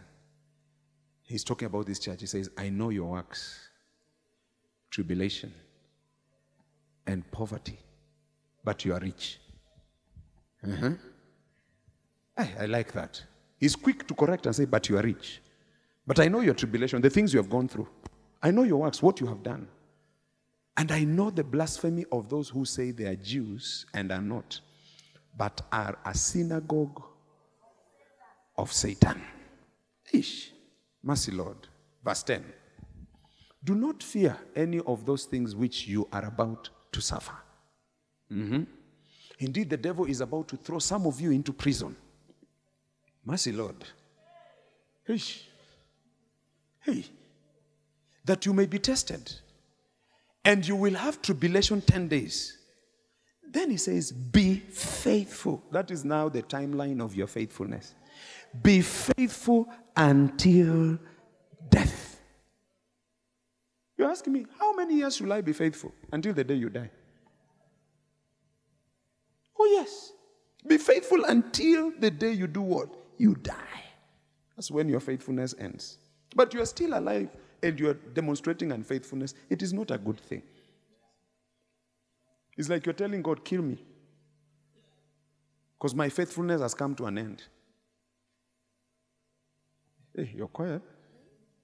That's how serious it is. Your faithfulness. Yeah. That's why you see the Bible says that's why God hates divorce. Because he wants a man and a woman to be faithful and to stay together. That's why he hates it when you divorce. He hates it. He doesn't like it. Yeah, and staying faithful is not easy. Oh yeah. Every man here who is married knows we are fighting to be faithful every day. It's not that we don't have options. We are fighting to be faithful.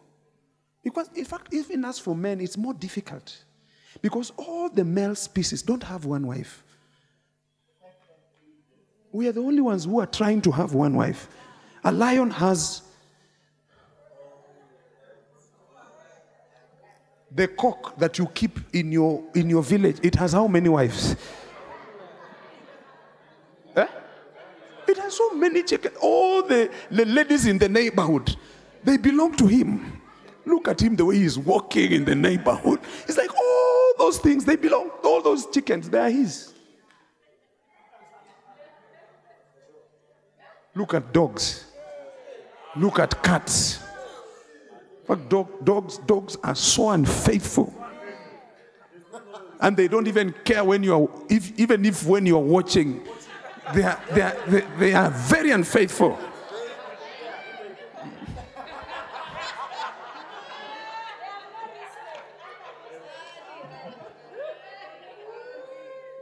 It is true. It's not an easy thing. You have to fight. You have to fight to be faithful. You can't just wake up and you are faithful. No. You have to fight to be faithful. Yeah. And some people say, oh, when you get married, you overcome temptations. I feel like laughing.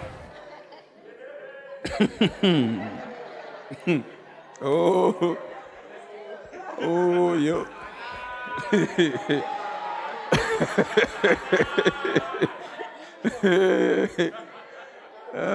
Ebu, let's laugh a little bit.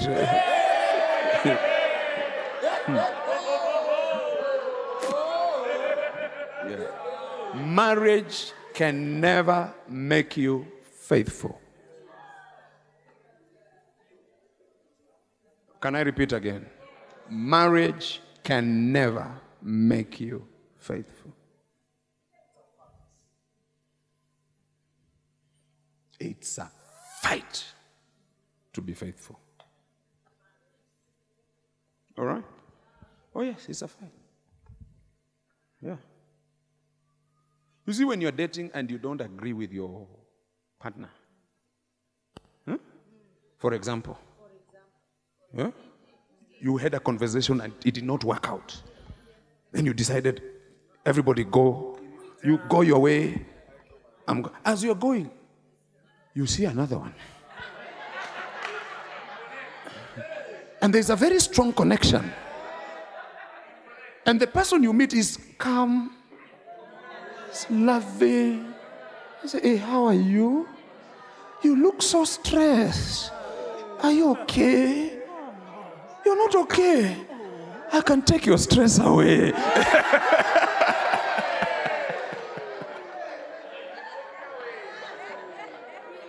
And you start debating.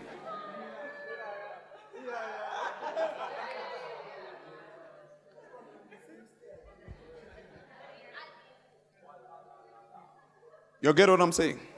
So being in a relationship does not mean that you'll be faithful. It's a fight. Yeah. Or the day you had an argument with your spouse. Hey, mambo ilichamuka kwa nyumba. Where? Hey, I'm telling you. Wow.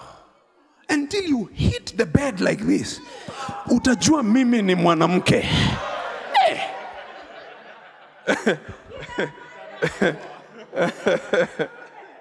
Eh? Then that night you don't even sleep in the bedroom. You go to the living room, you decide to have your own mini kesha. While you're seated there, the devil is talking to you, telling you, you know, he doesn't understand your worth. I can connect you. People who understand your worth. Then you start remembering how your boss has been very kind to you. Yes. The following morning, you wake up early. You shower early. You dress to kill.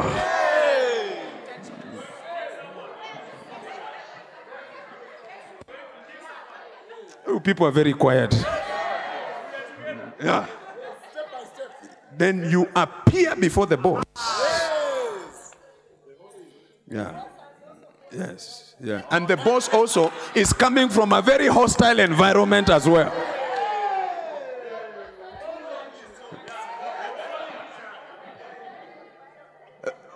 Then you enter the office. You are not very jovial as you normally are. You serve him tea. He looks at you and say, hey, you're looking very smart. You say,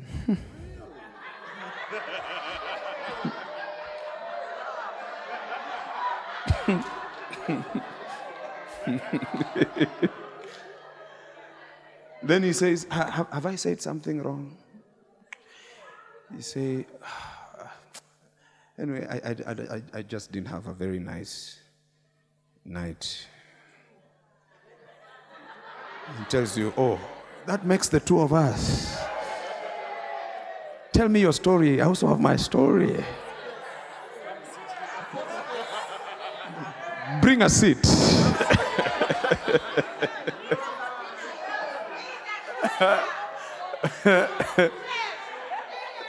Please let me not finish the story.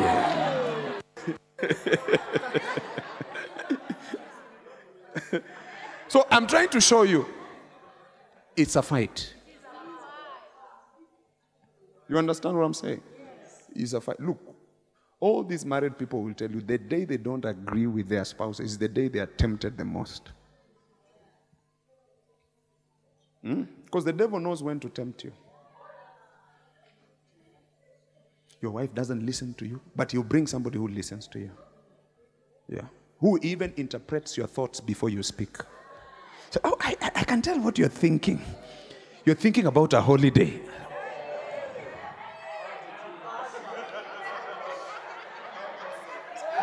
How did you know? I said, no, I just know things. You know, I've been around you, so I really know you. In fact, I really know what you like.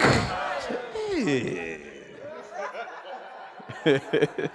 Pastor Omondi, please bring water and pour on Pastor Omondi. Sanctify him a little bit. That's enough.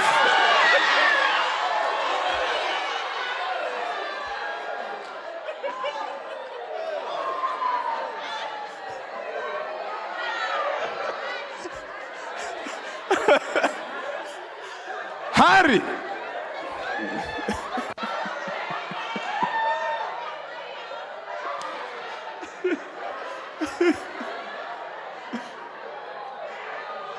Harry, we should not find you in anything.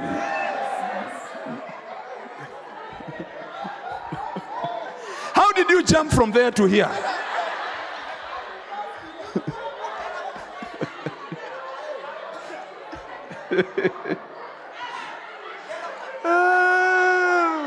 Ish. Pastor Caro, you need some water.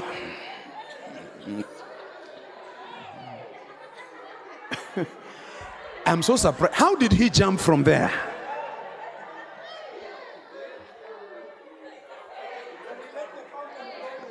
Ish.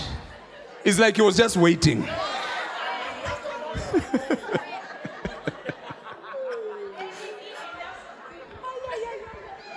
So tell your neighbor, be faithful until death.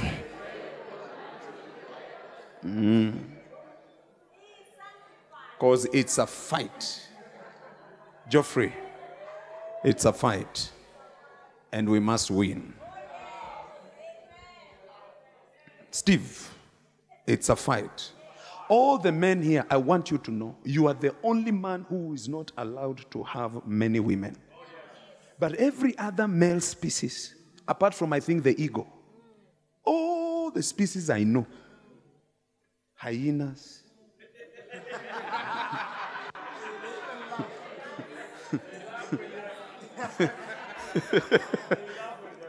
they are laughing and they are misbehaving.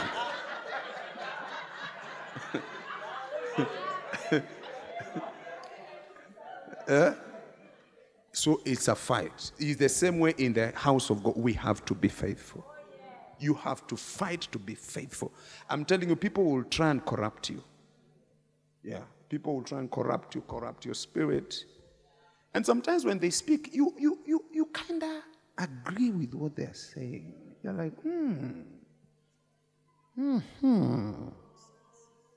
It's making sense.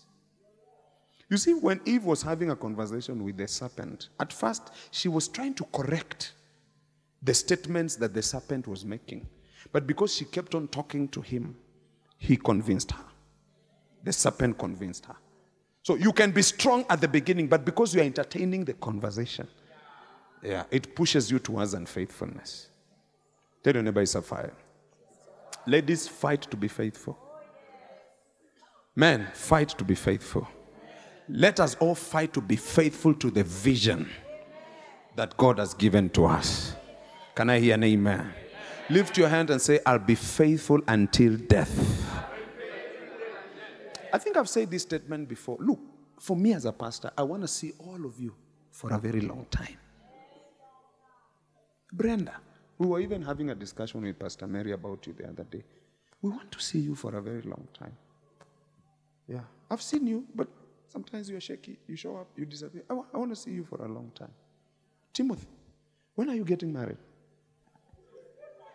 What is soon? What is soon? Has he done the classes? He finished. Has he given a date for the wedding?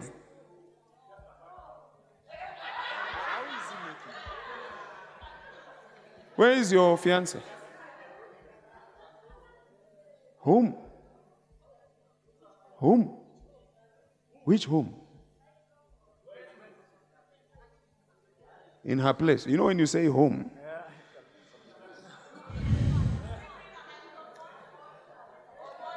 So, Timothy, we want to see you for a long time. Mercy. Mercy. I know you're called Mercy. That lady behind there. Is your name Mercy? Yes. I want to see you for a long time. Musembi. I want to see you for a long time. Very long time. You and Jackie. Very long time. Amen. Dolly, I want to see you for a long time. I remember how you came for our first prayer meeting with slippers. I want to see you for a long time, Dolly. How was she dressed? With a headscarf. Yeah, one step to the bed to sleep. See you for a long time. Quinta, I want to see you for a long time. Very long time. Amen. Yeah? I'm trying to remember your names.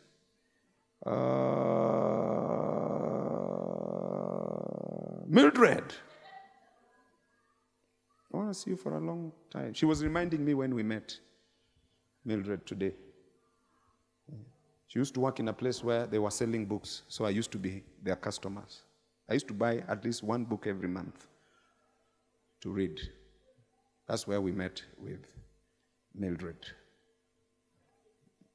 I did give you a book as a gift.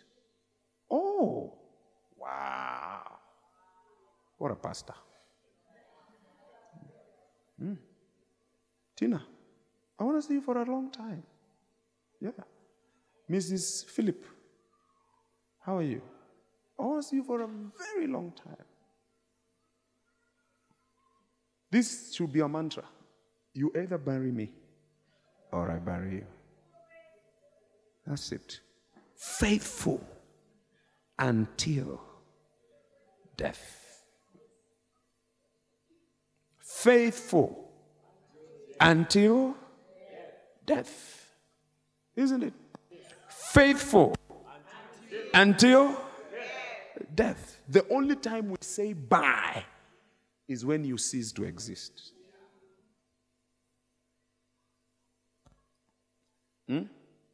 Yeah. These young people, I want to see you for a very long time. Very long time.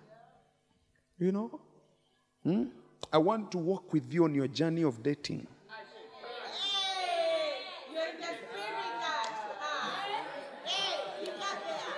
Huh? Chacha, you have somebody?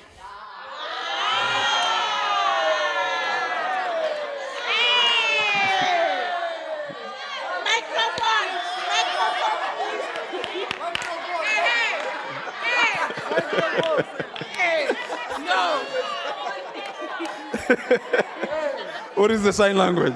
Time out.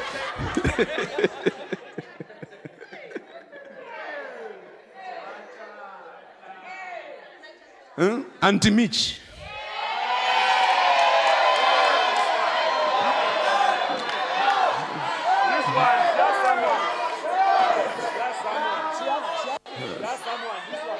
Auntie Mitch has someone.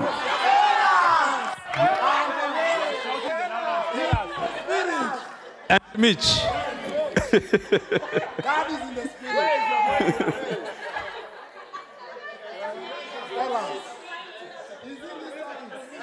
You know that UIC are looking for an uncle. Where is Uncle Mitch? Yeah? Who? Why are people pointing at Sam?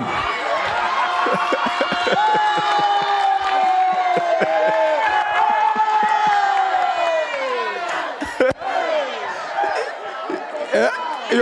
You're putting pressure on Uncle Sam.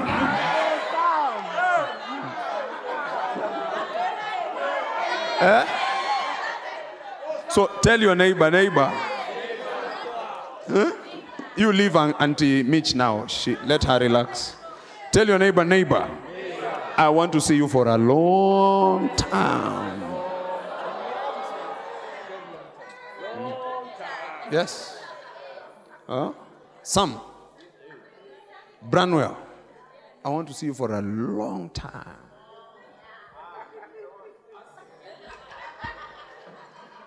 I asked him the question. No, he has said time out. He has said time out. I should ask him the question. What? Is he the one?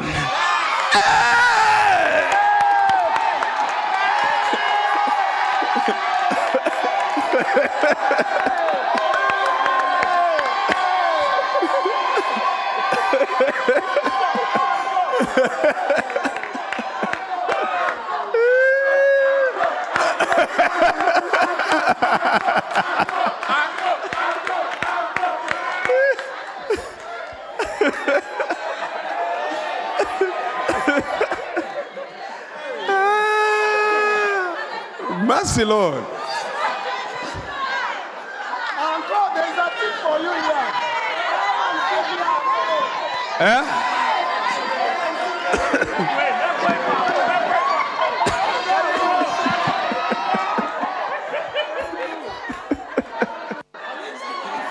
All right, everybody sit down. Don't harass Uncle, please. Ish.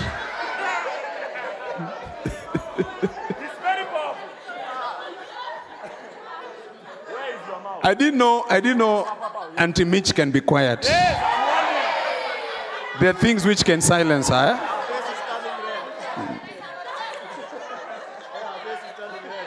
So, you can see that we are a family. We are a family. You see, I have moved this side because there is a lot of fire and excitement around here. So, I have moved from the other end. I'm enjoying here because there's fire, there's life. Yeah? There's minche.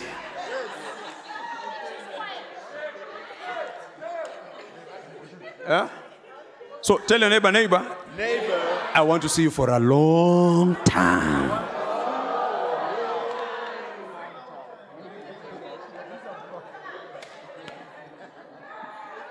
Ish. Have you had a wedding this year?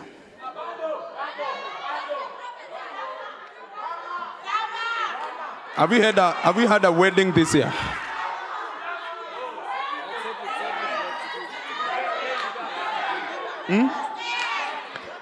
All the single men who are senior bachelors stand.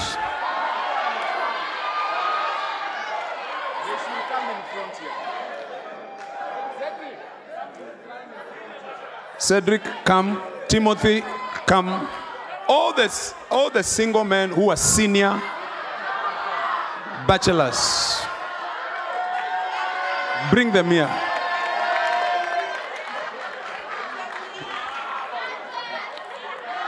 Cedric, don't fight it. Just come. I've just called you to come. Dr. Felix, come. Where is Timothy?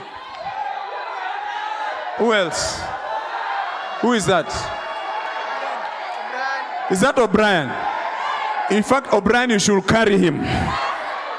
He should be carried.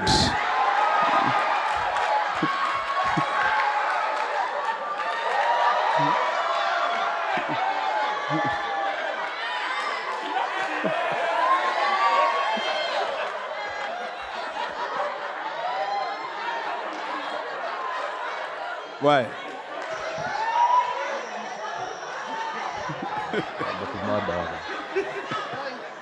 Is there any other senior bachelor? Onesimus. That's another senior bachelor.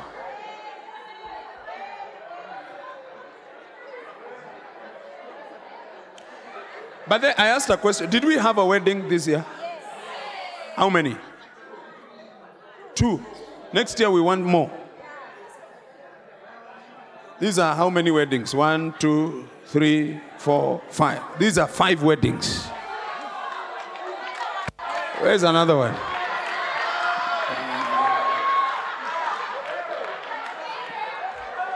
He's a quiet man but very solid. How are you? Why are you sweating? Look, he's sweating. Yeah? Oh, yeah. You can wipe your sweat.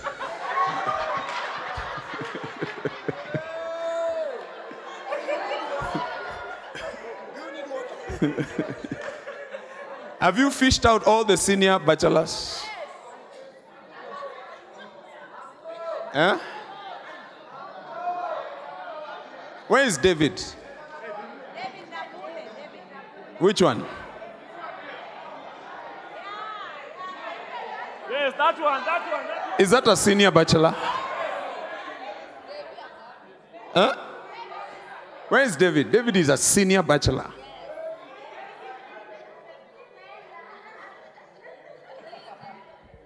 All right.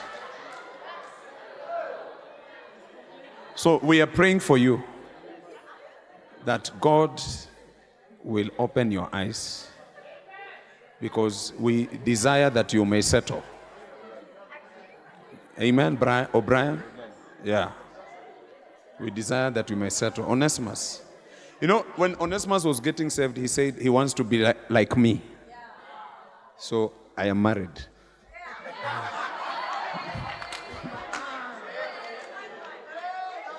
So we start from there, isn't it? So I didn't call you to embarrass you. I called you to release a miracle in their lives or in your lives. Amen. Please stretch out your hands towards them as we pray. Father, in the name of Jesus, we remove every blockade, every spiritual embargo that has been placed over their lives to stop them from getting married. We break it in the name of Jesus. We proclaim that their eyes may be open to identify a spouse who will become a great wife in their lives, to support them, to stand with them, and together they will have a wonderful family and they will be able to serve you effectively.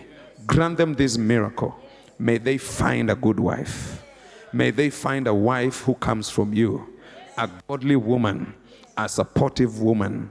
In Jesus' name we pray. Amen. So the path has been cleared. For you, you need to set the date. Isn't it? When did you finish the class? Early this year. Is it this year or last year?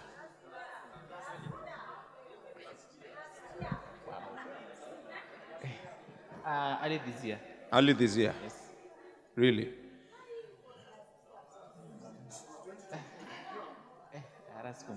You can't even remember. I wish your fiancé was here. She could have given us the... And you know, you're very handsome. I don't even know why you're not making a step. Look at him. Yeah. Just look at him. Look at his arms. Wow. Look at the head.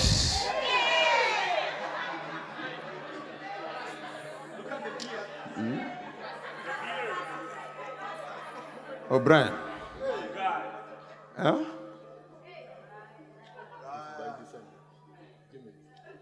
By December this year. It cannot be this year, O'Brien. Please. Anyway, you can go back.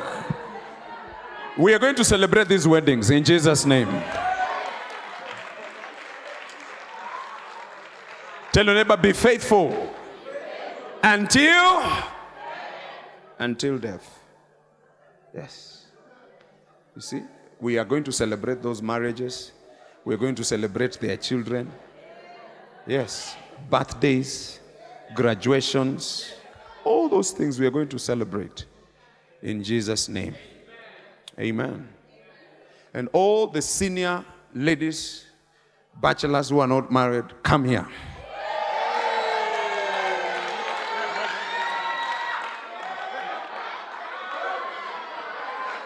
Please run quickly. All the senior, single ladies, come here. I'm also going to pray for you. Senior.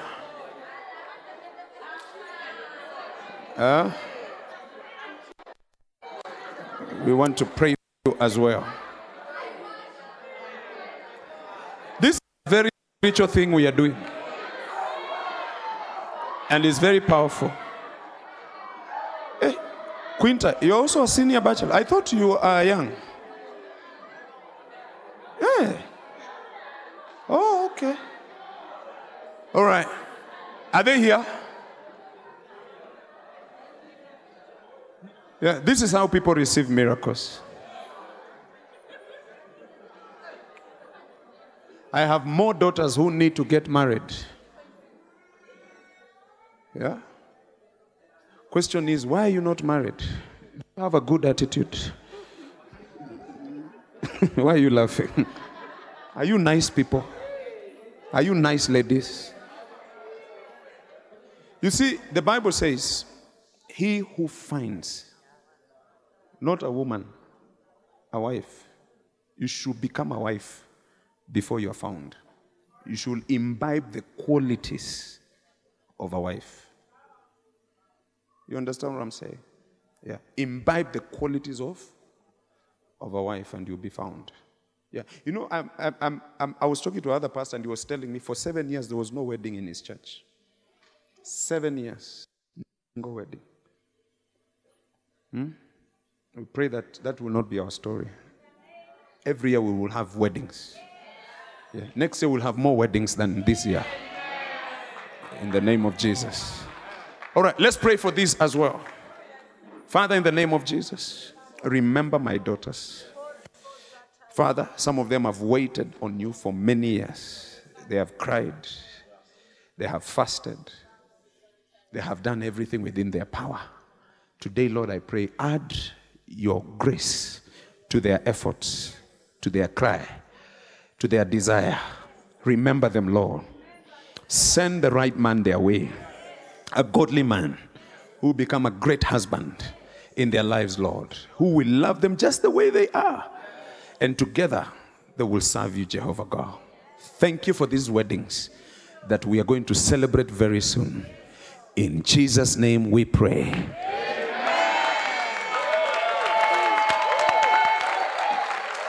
All right, you can be seated. Beautiful. Tell your neighbor, be faithful. Until when? Until the end. Amen.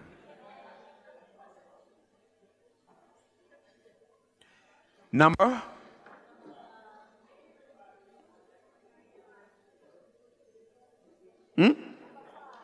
Number 5. Foot soldiers who quarrel.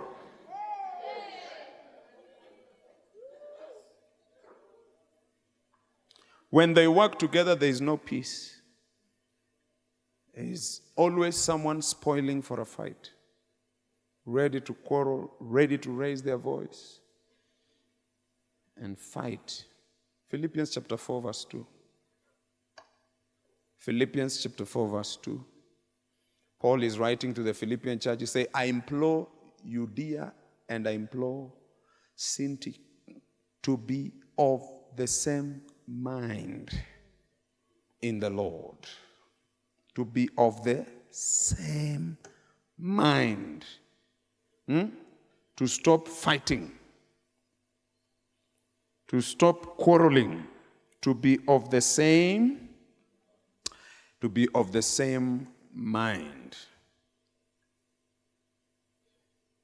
You see, just because you have not agreed does not mean you should quarrel. Can somebody give me the definition of quarreling so you see how bad it is?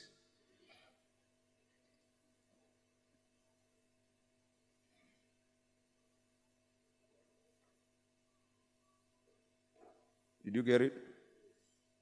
Read it. A very heated argument. You are arguing.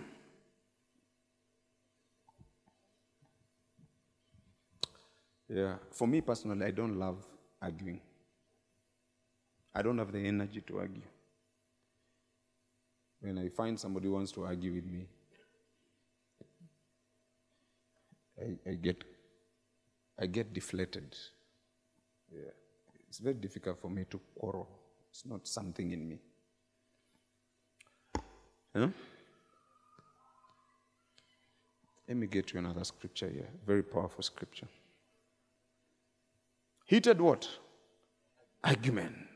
Do you have heated arguments in your departments? Are they there? Beryl, praise the Lord. How are you? You look sleepy. We can wake you up.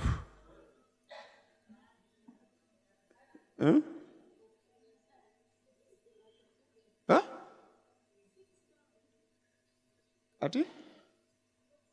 You're not sleepy? Oh, okay. You look like you're awake. Really? But why do you keep on closing your eyes?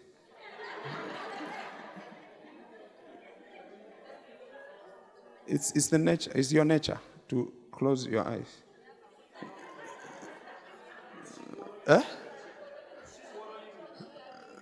It's your nature or your eyes? All right. James chapter 4. Or she's quarreling with her eyes.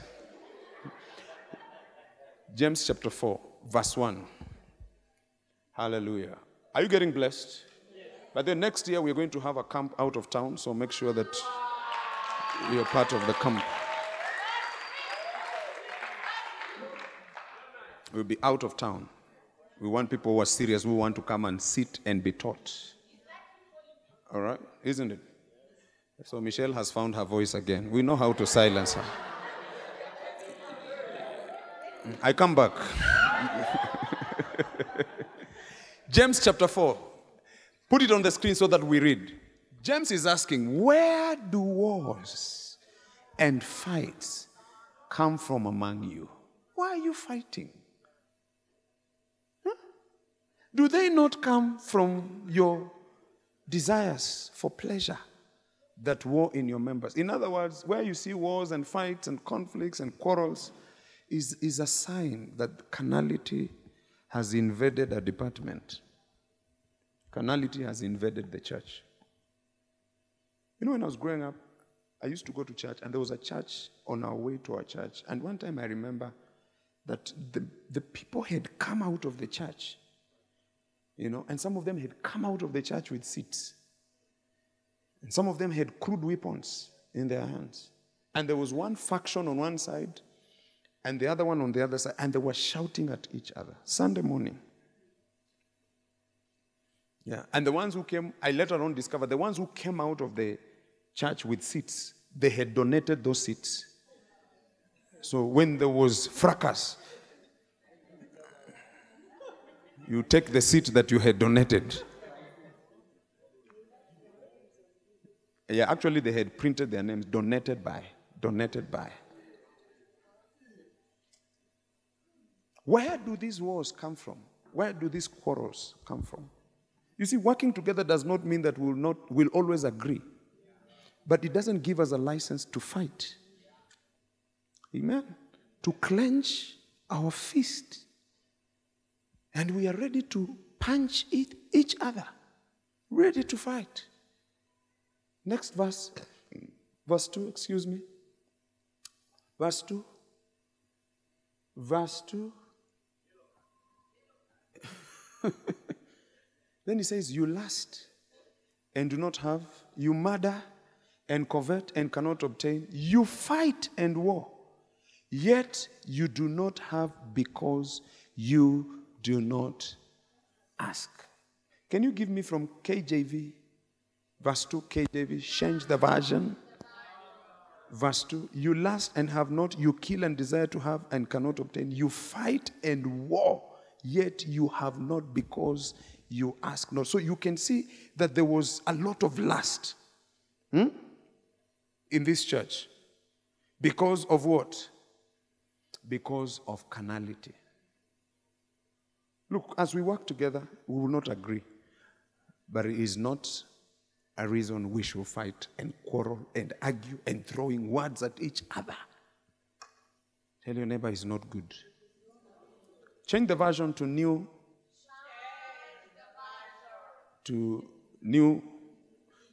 You want what you don't have.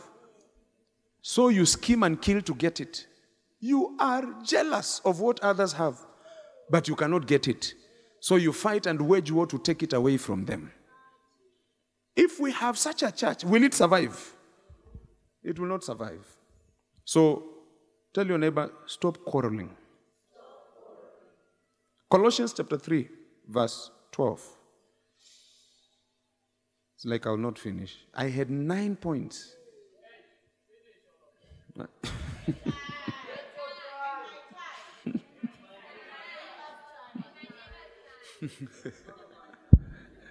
It's only this side that want me to preach. Can I come there? This side is very quiet. This side of Lucy. The presiding bishop of this side is Lucy Cash. Colossians chapter 3, verse 12. Let's read together. Therefore, as the elect of God, holy and beloved, put on tender mercies, kindness, humility. These are the things you should put on. What? Mercies. What? Do you know what mercies are? That sometimes we should not even judge. I've been accused of being too lenient with people. Me, as a pastor, I've been accused of that. In fact, there are people who left the church because I'm too lenient with people. Yeah. Me, I prefer mercies than judgment. The Bible says, blessed are those who show mercy, for they shall obtain mercy. Blessed are those who, for they shall obtain mercy. You know, you've never been in a tight spot where you really need mercies. When you're in a tight spot and mercy is extended to you, you will appreciate what mercy is. Put on tender mercies, kindness, humility. Tell your neighbor, humble yourself before God humbles you. Meekness, long-suffering. Next verse, 13. Bearing with one another. Hallelujah. And forgiving one another. If anyone has a complaint against another, even as Christ forgave you, so also must do. So tell your neighbor, from today, I will not argue with you and quarrel with you. I'll be quick to forgive you. Number 6. I want to throw them quickly to you. I have to finish because I don't want to carry this to next year. Number 6, foot soldiers who refresh the leader. The leader is happy when he sees those foot soldiers. You know, I was reading another report. Let me just read it to you here. But maybe before I do that, I think you have seen in the news or on social media of pastors who are committing suicide. For example, in 2019, a pastor, a 30-year-old pastor, is called Jared Wilson. He just took his life, committed suicide. There's another pastor called Andrew Stockley of Inland Hills Church in California. He also killed himself. And he was a young father of 3. And he had preached a sermon on depression just 12 days prior to his death. There's another pastor in Zimbabwe, I think that one you know, with Upper Room Ministries, who died in December. He killed himself. He just went to, I think, a building, jumped from the 3rd floor, and died. According to the Soul Shepherding Institute, an organization that exists to care for the mental well-being of pastoral leadership, 90% of pastors work long hours a week, and 75% report feeling highly stressed on any given week.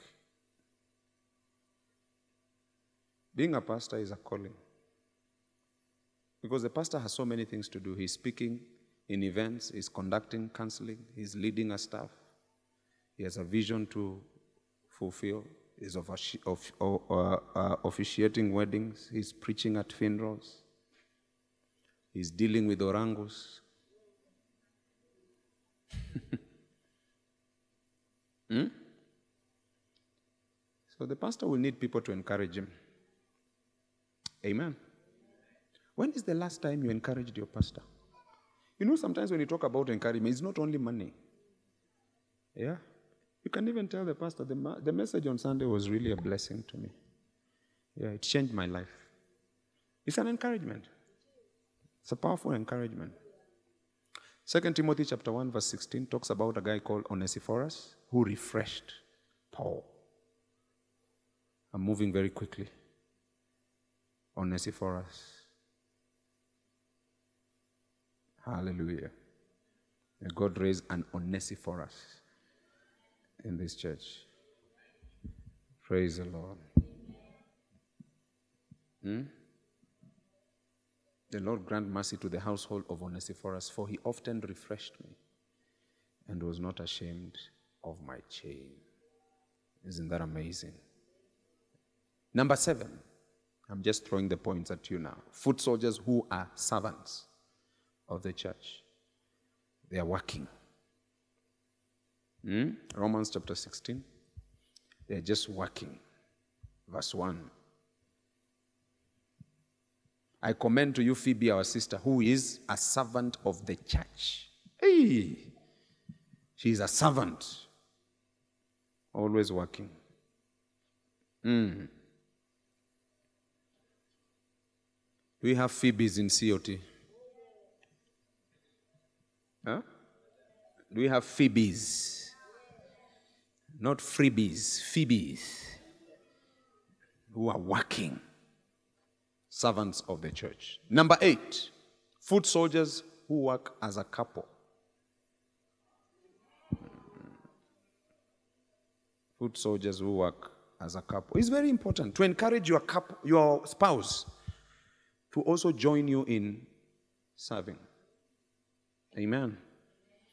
Those who have prayed for here, pray that your spouse will also support you in serving. Because I've seen some people, they are very much on fire when they are single, on fire, fire, fire. The moment they get married, the fire goes. Romans chapter 16 verse 3.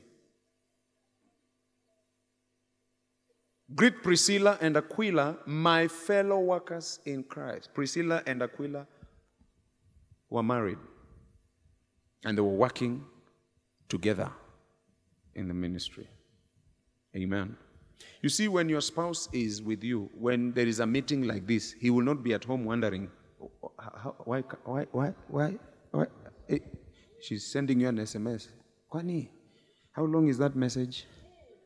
Kwani, how many points are you being given? But when you're both of you here, I mean, you are settled and you're okay. Amen.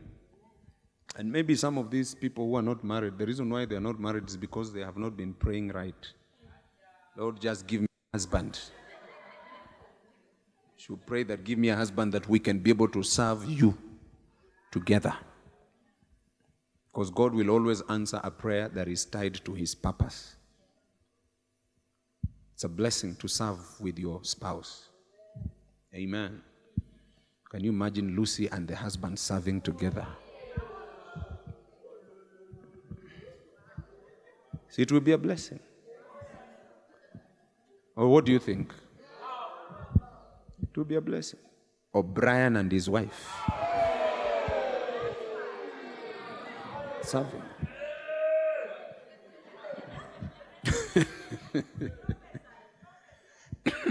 It will be a blessing. Amen. Pastor Eunice and her husband.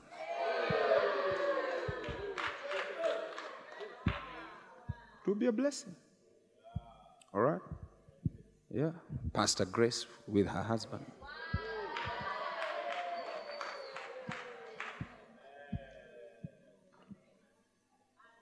Amen. You see, one of the things I've seen in church is when one spouse is serving and another one is not serving, the one who is not serving begins to despise the one who is serving. I remember there was a guy who was always having a problem with his wife because the wife was not serving. So after the service, the wife was telling the husband, "We must go now. Now, we must go now. What are you, hanging around in church doing? We must go now." And she puts her foot on the ground. But they were not going home. She tells him, "We are going to open our business." Yeah.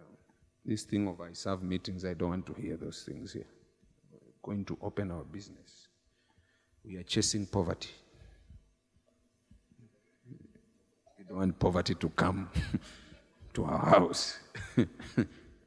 Yeah, it can be frustrating. It can be difficult. Very, very difficult. So you pray that God gives you someone that you can serve God with.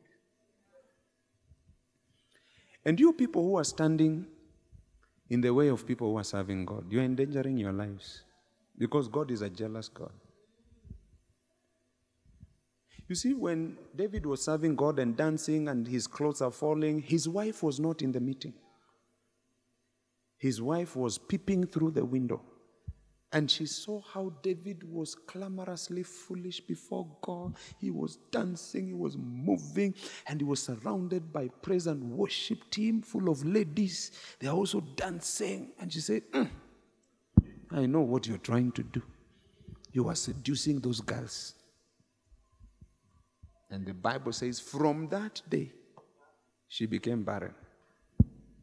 From that day, she never got a child until she died.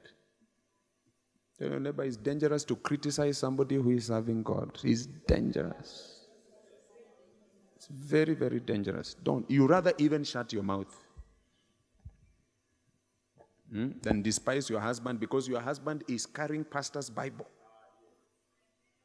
You say, "When Mwanaume, what kind of a man are you? Are you a real man? Following the pastor, he goes for a crusade, you are there with him, he goes for a convention. What kind of a man are you?" And God is listening to you.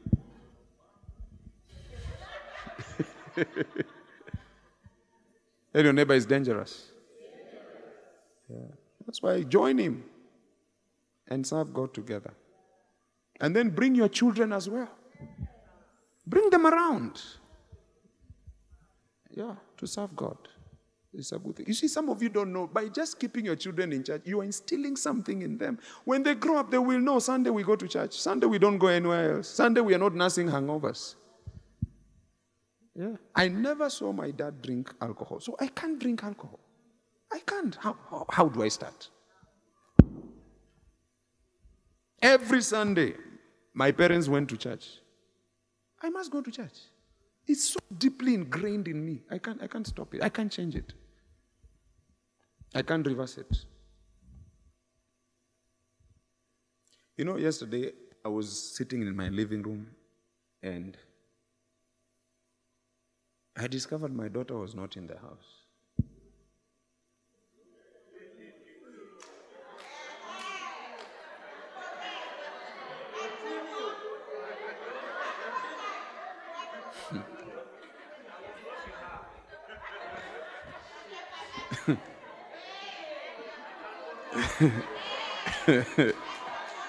Why are people confessing their sins? Harry, you are really confessing your sins. So I asked the house manager, I think Pastor Mary was already asleep. I asked the house manager, where is Ashley? He said, Ashley left. I said, left to where? What time is it now? I took my phone and I called her. The first thing I heard was music. I say, ooh.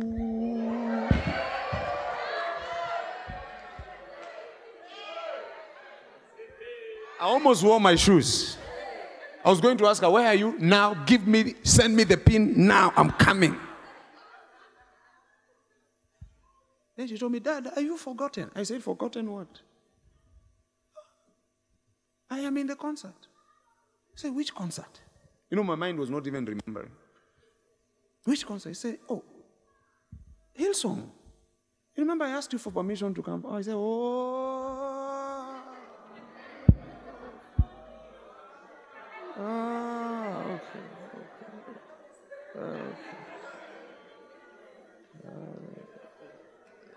I say, oh, okay.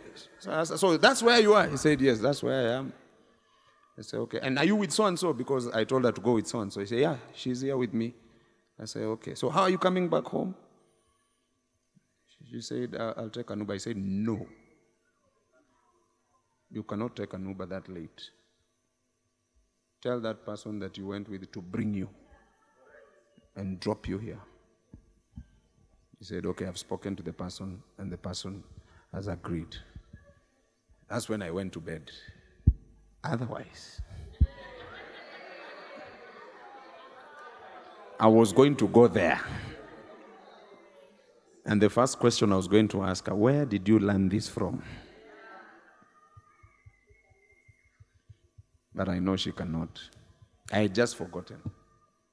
All right? She was in a concert. Hillsong were around. I think some of you were there. None of you went. Kwani, which concerts do you go to?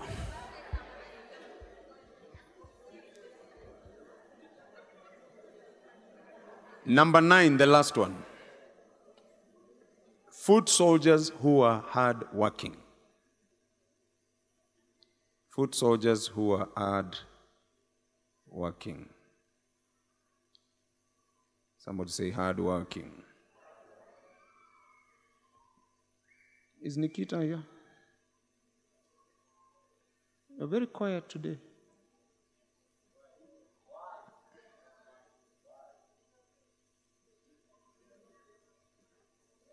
Romans chapter 16. If you read the entire chapter, it gives you stories of people who are working with Paul. And they were working hard. All right? Ministry is hard work. And you have to take on the burden and work. Amen. Why should you work? Because God takes notice of hard work. Revelation chapter 2, verse 2 to 3, my last verse, then we pray. Revelation. Jesus says, I know your works. I know your labor. So everything you do, I want you to know that God sees it. And you must become a hard worker in the house of God. By the way, the same way God notices hard work is the same way he notices laziness. So don't be lazy. Be a hard worker. Work hard. Serve God. And be a fantastic foot soldier. Amen. May God bless you. We are done.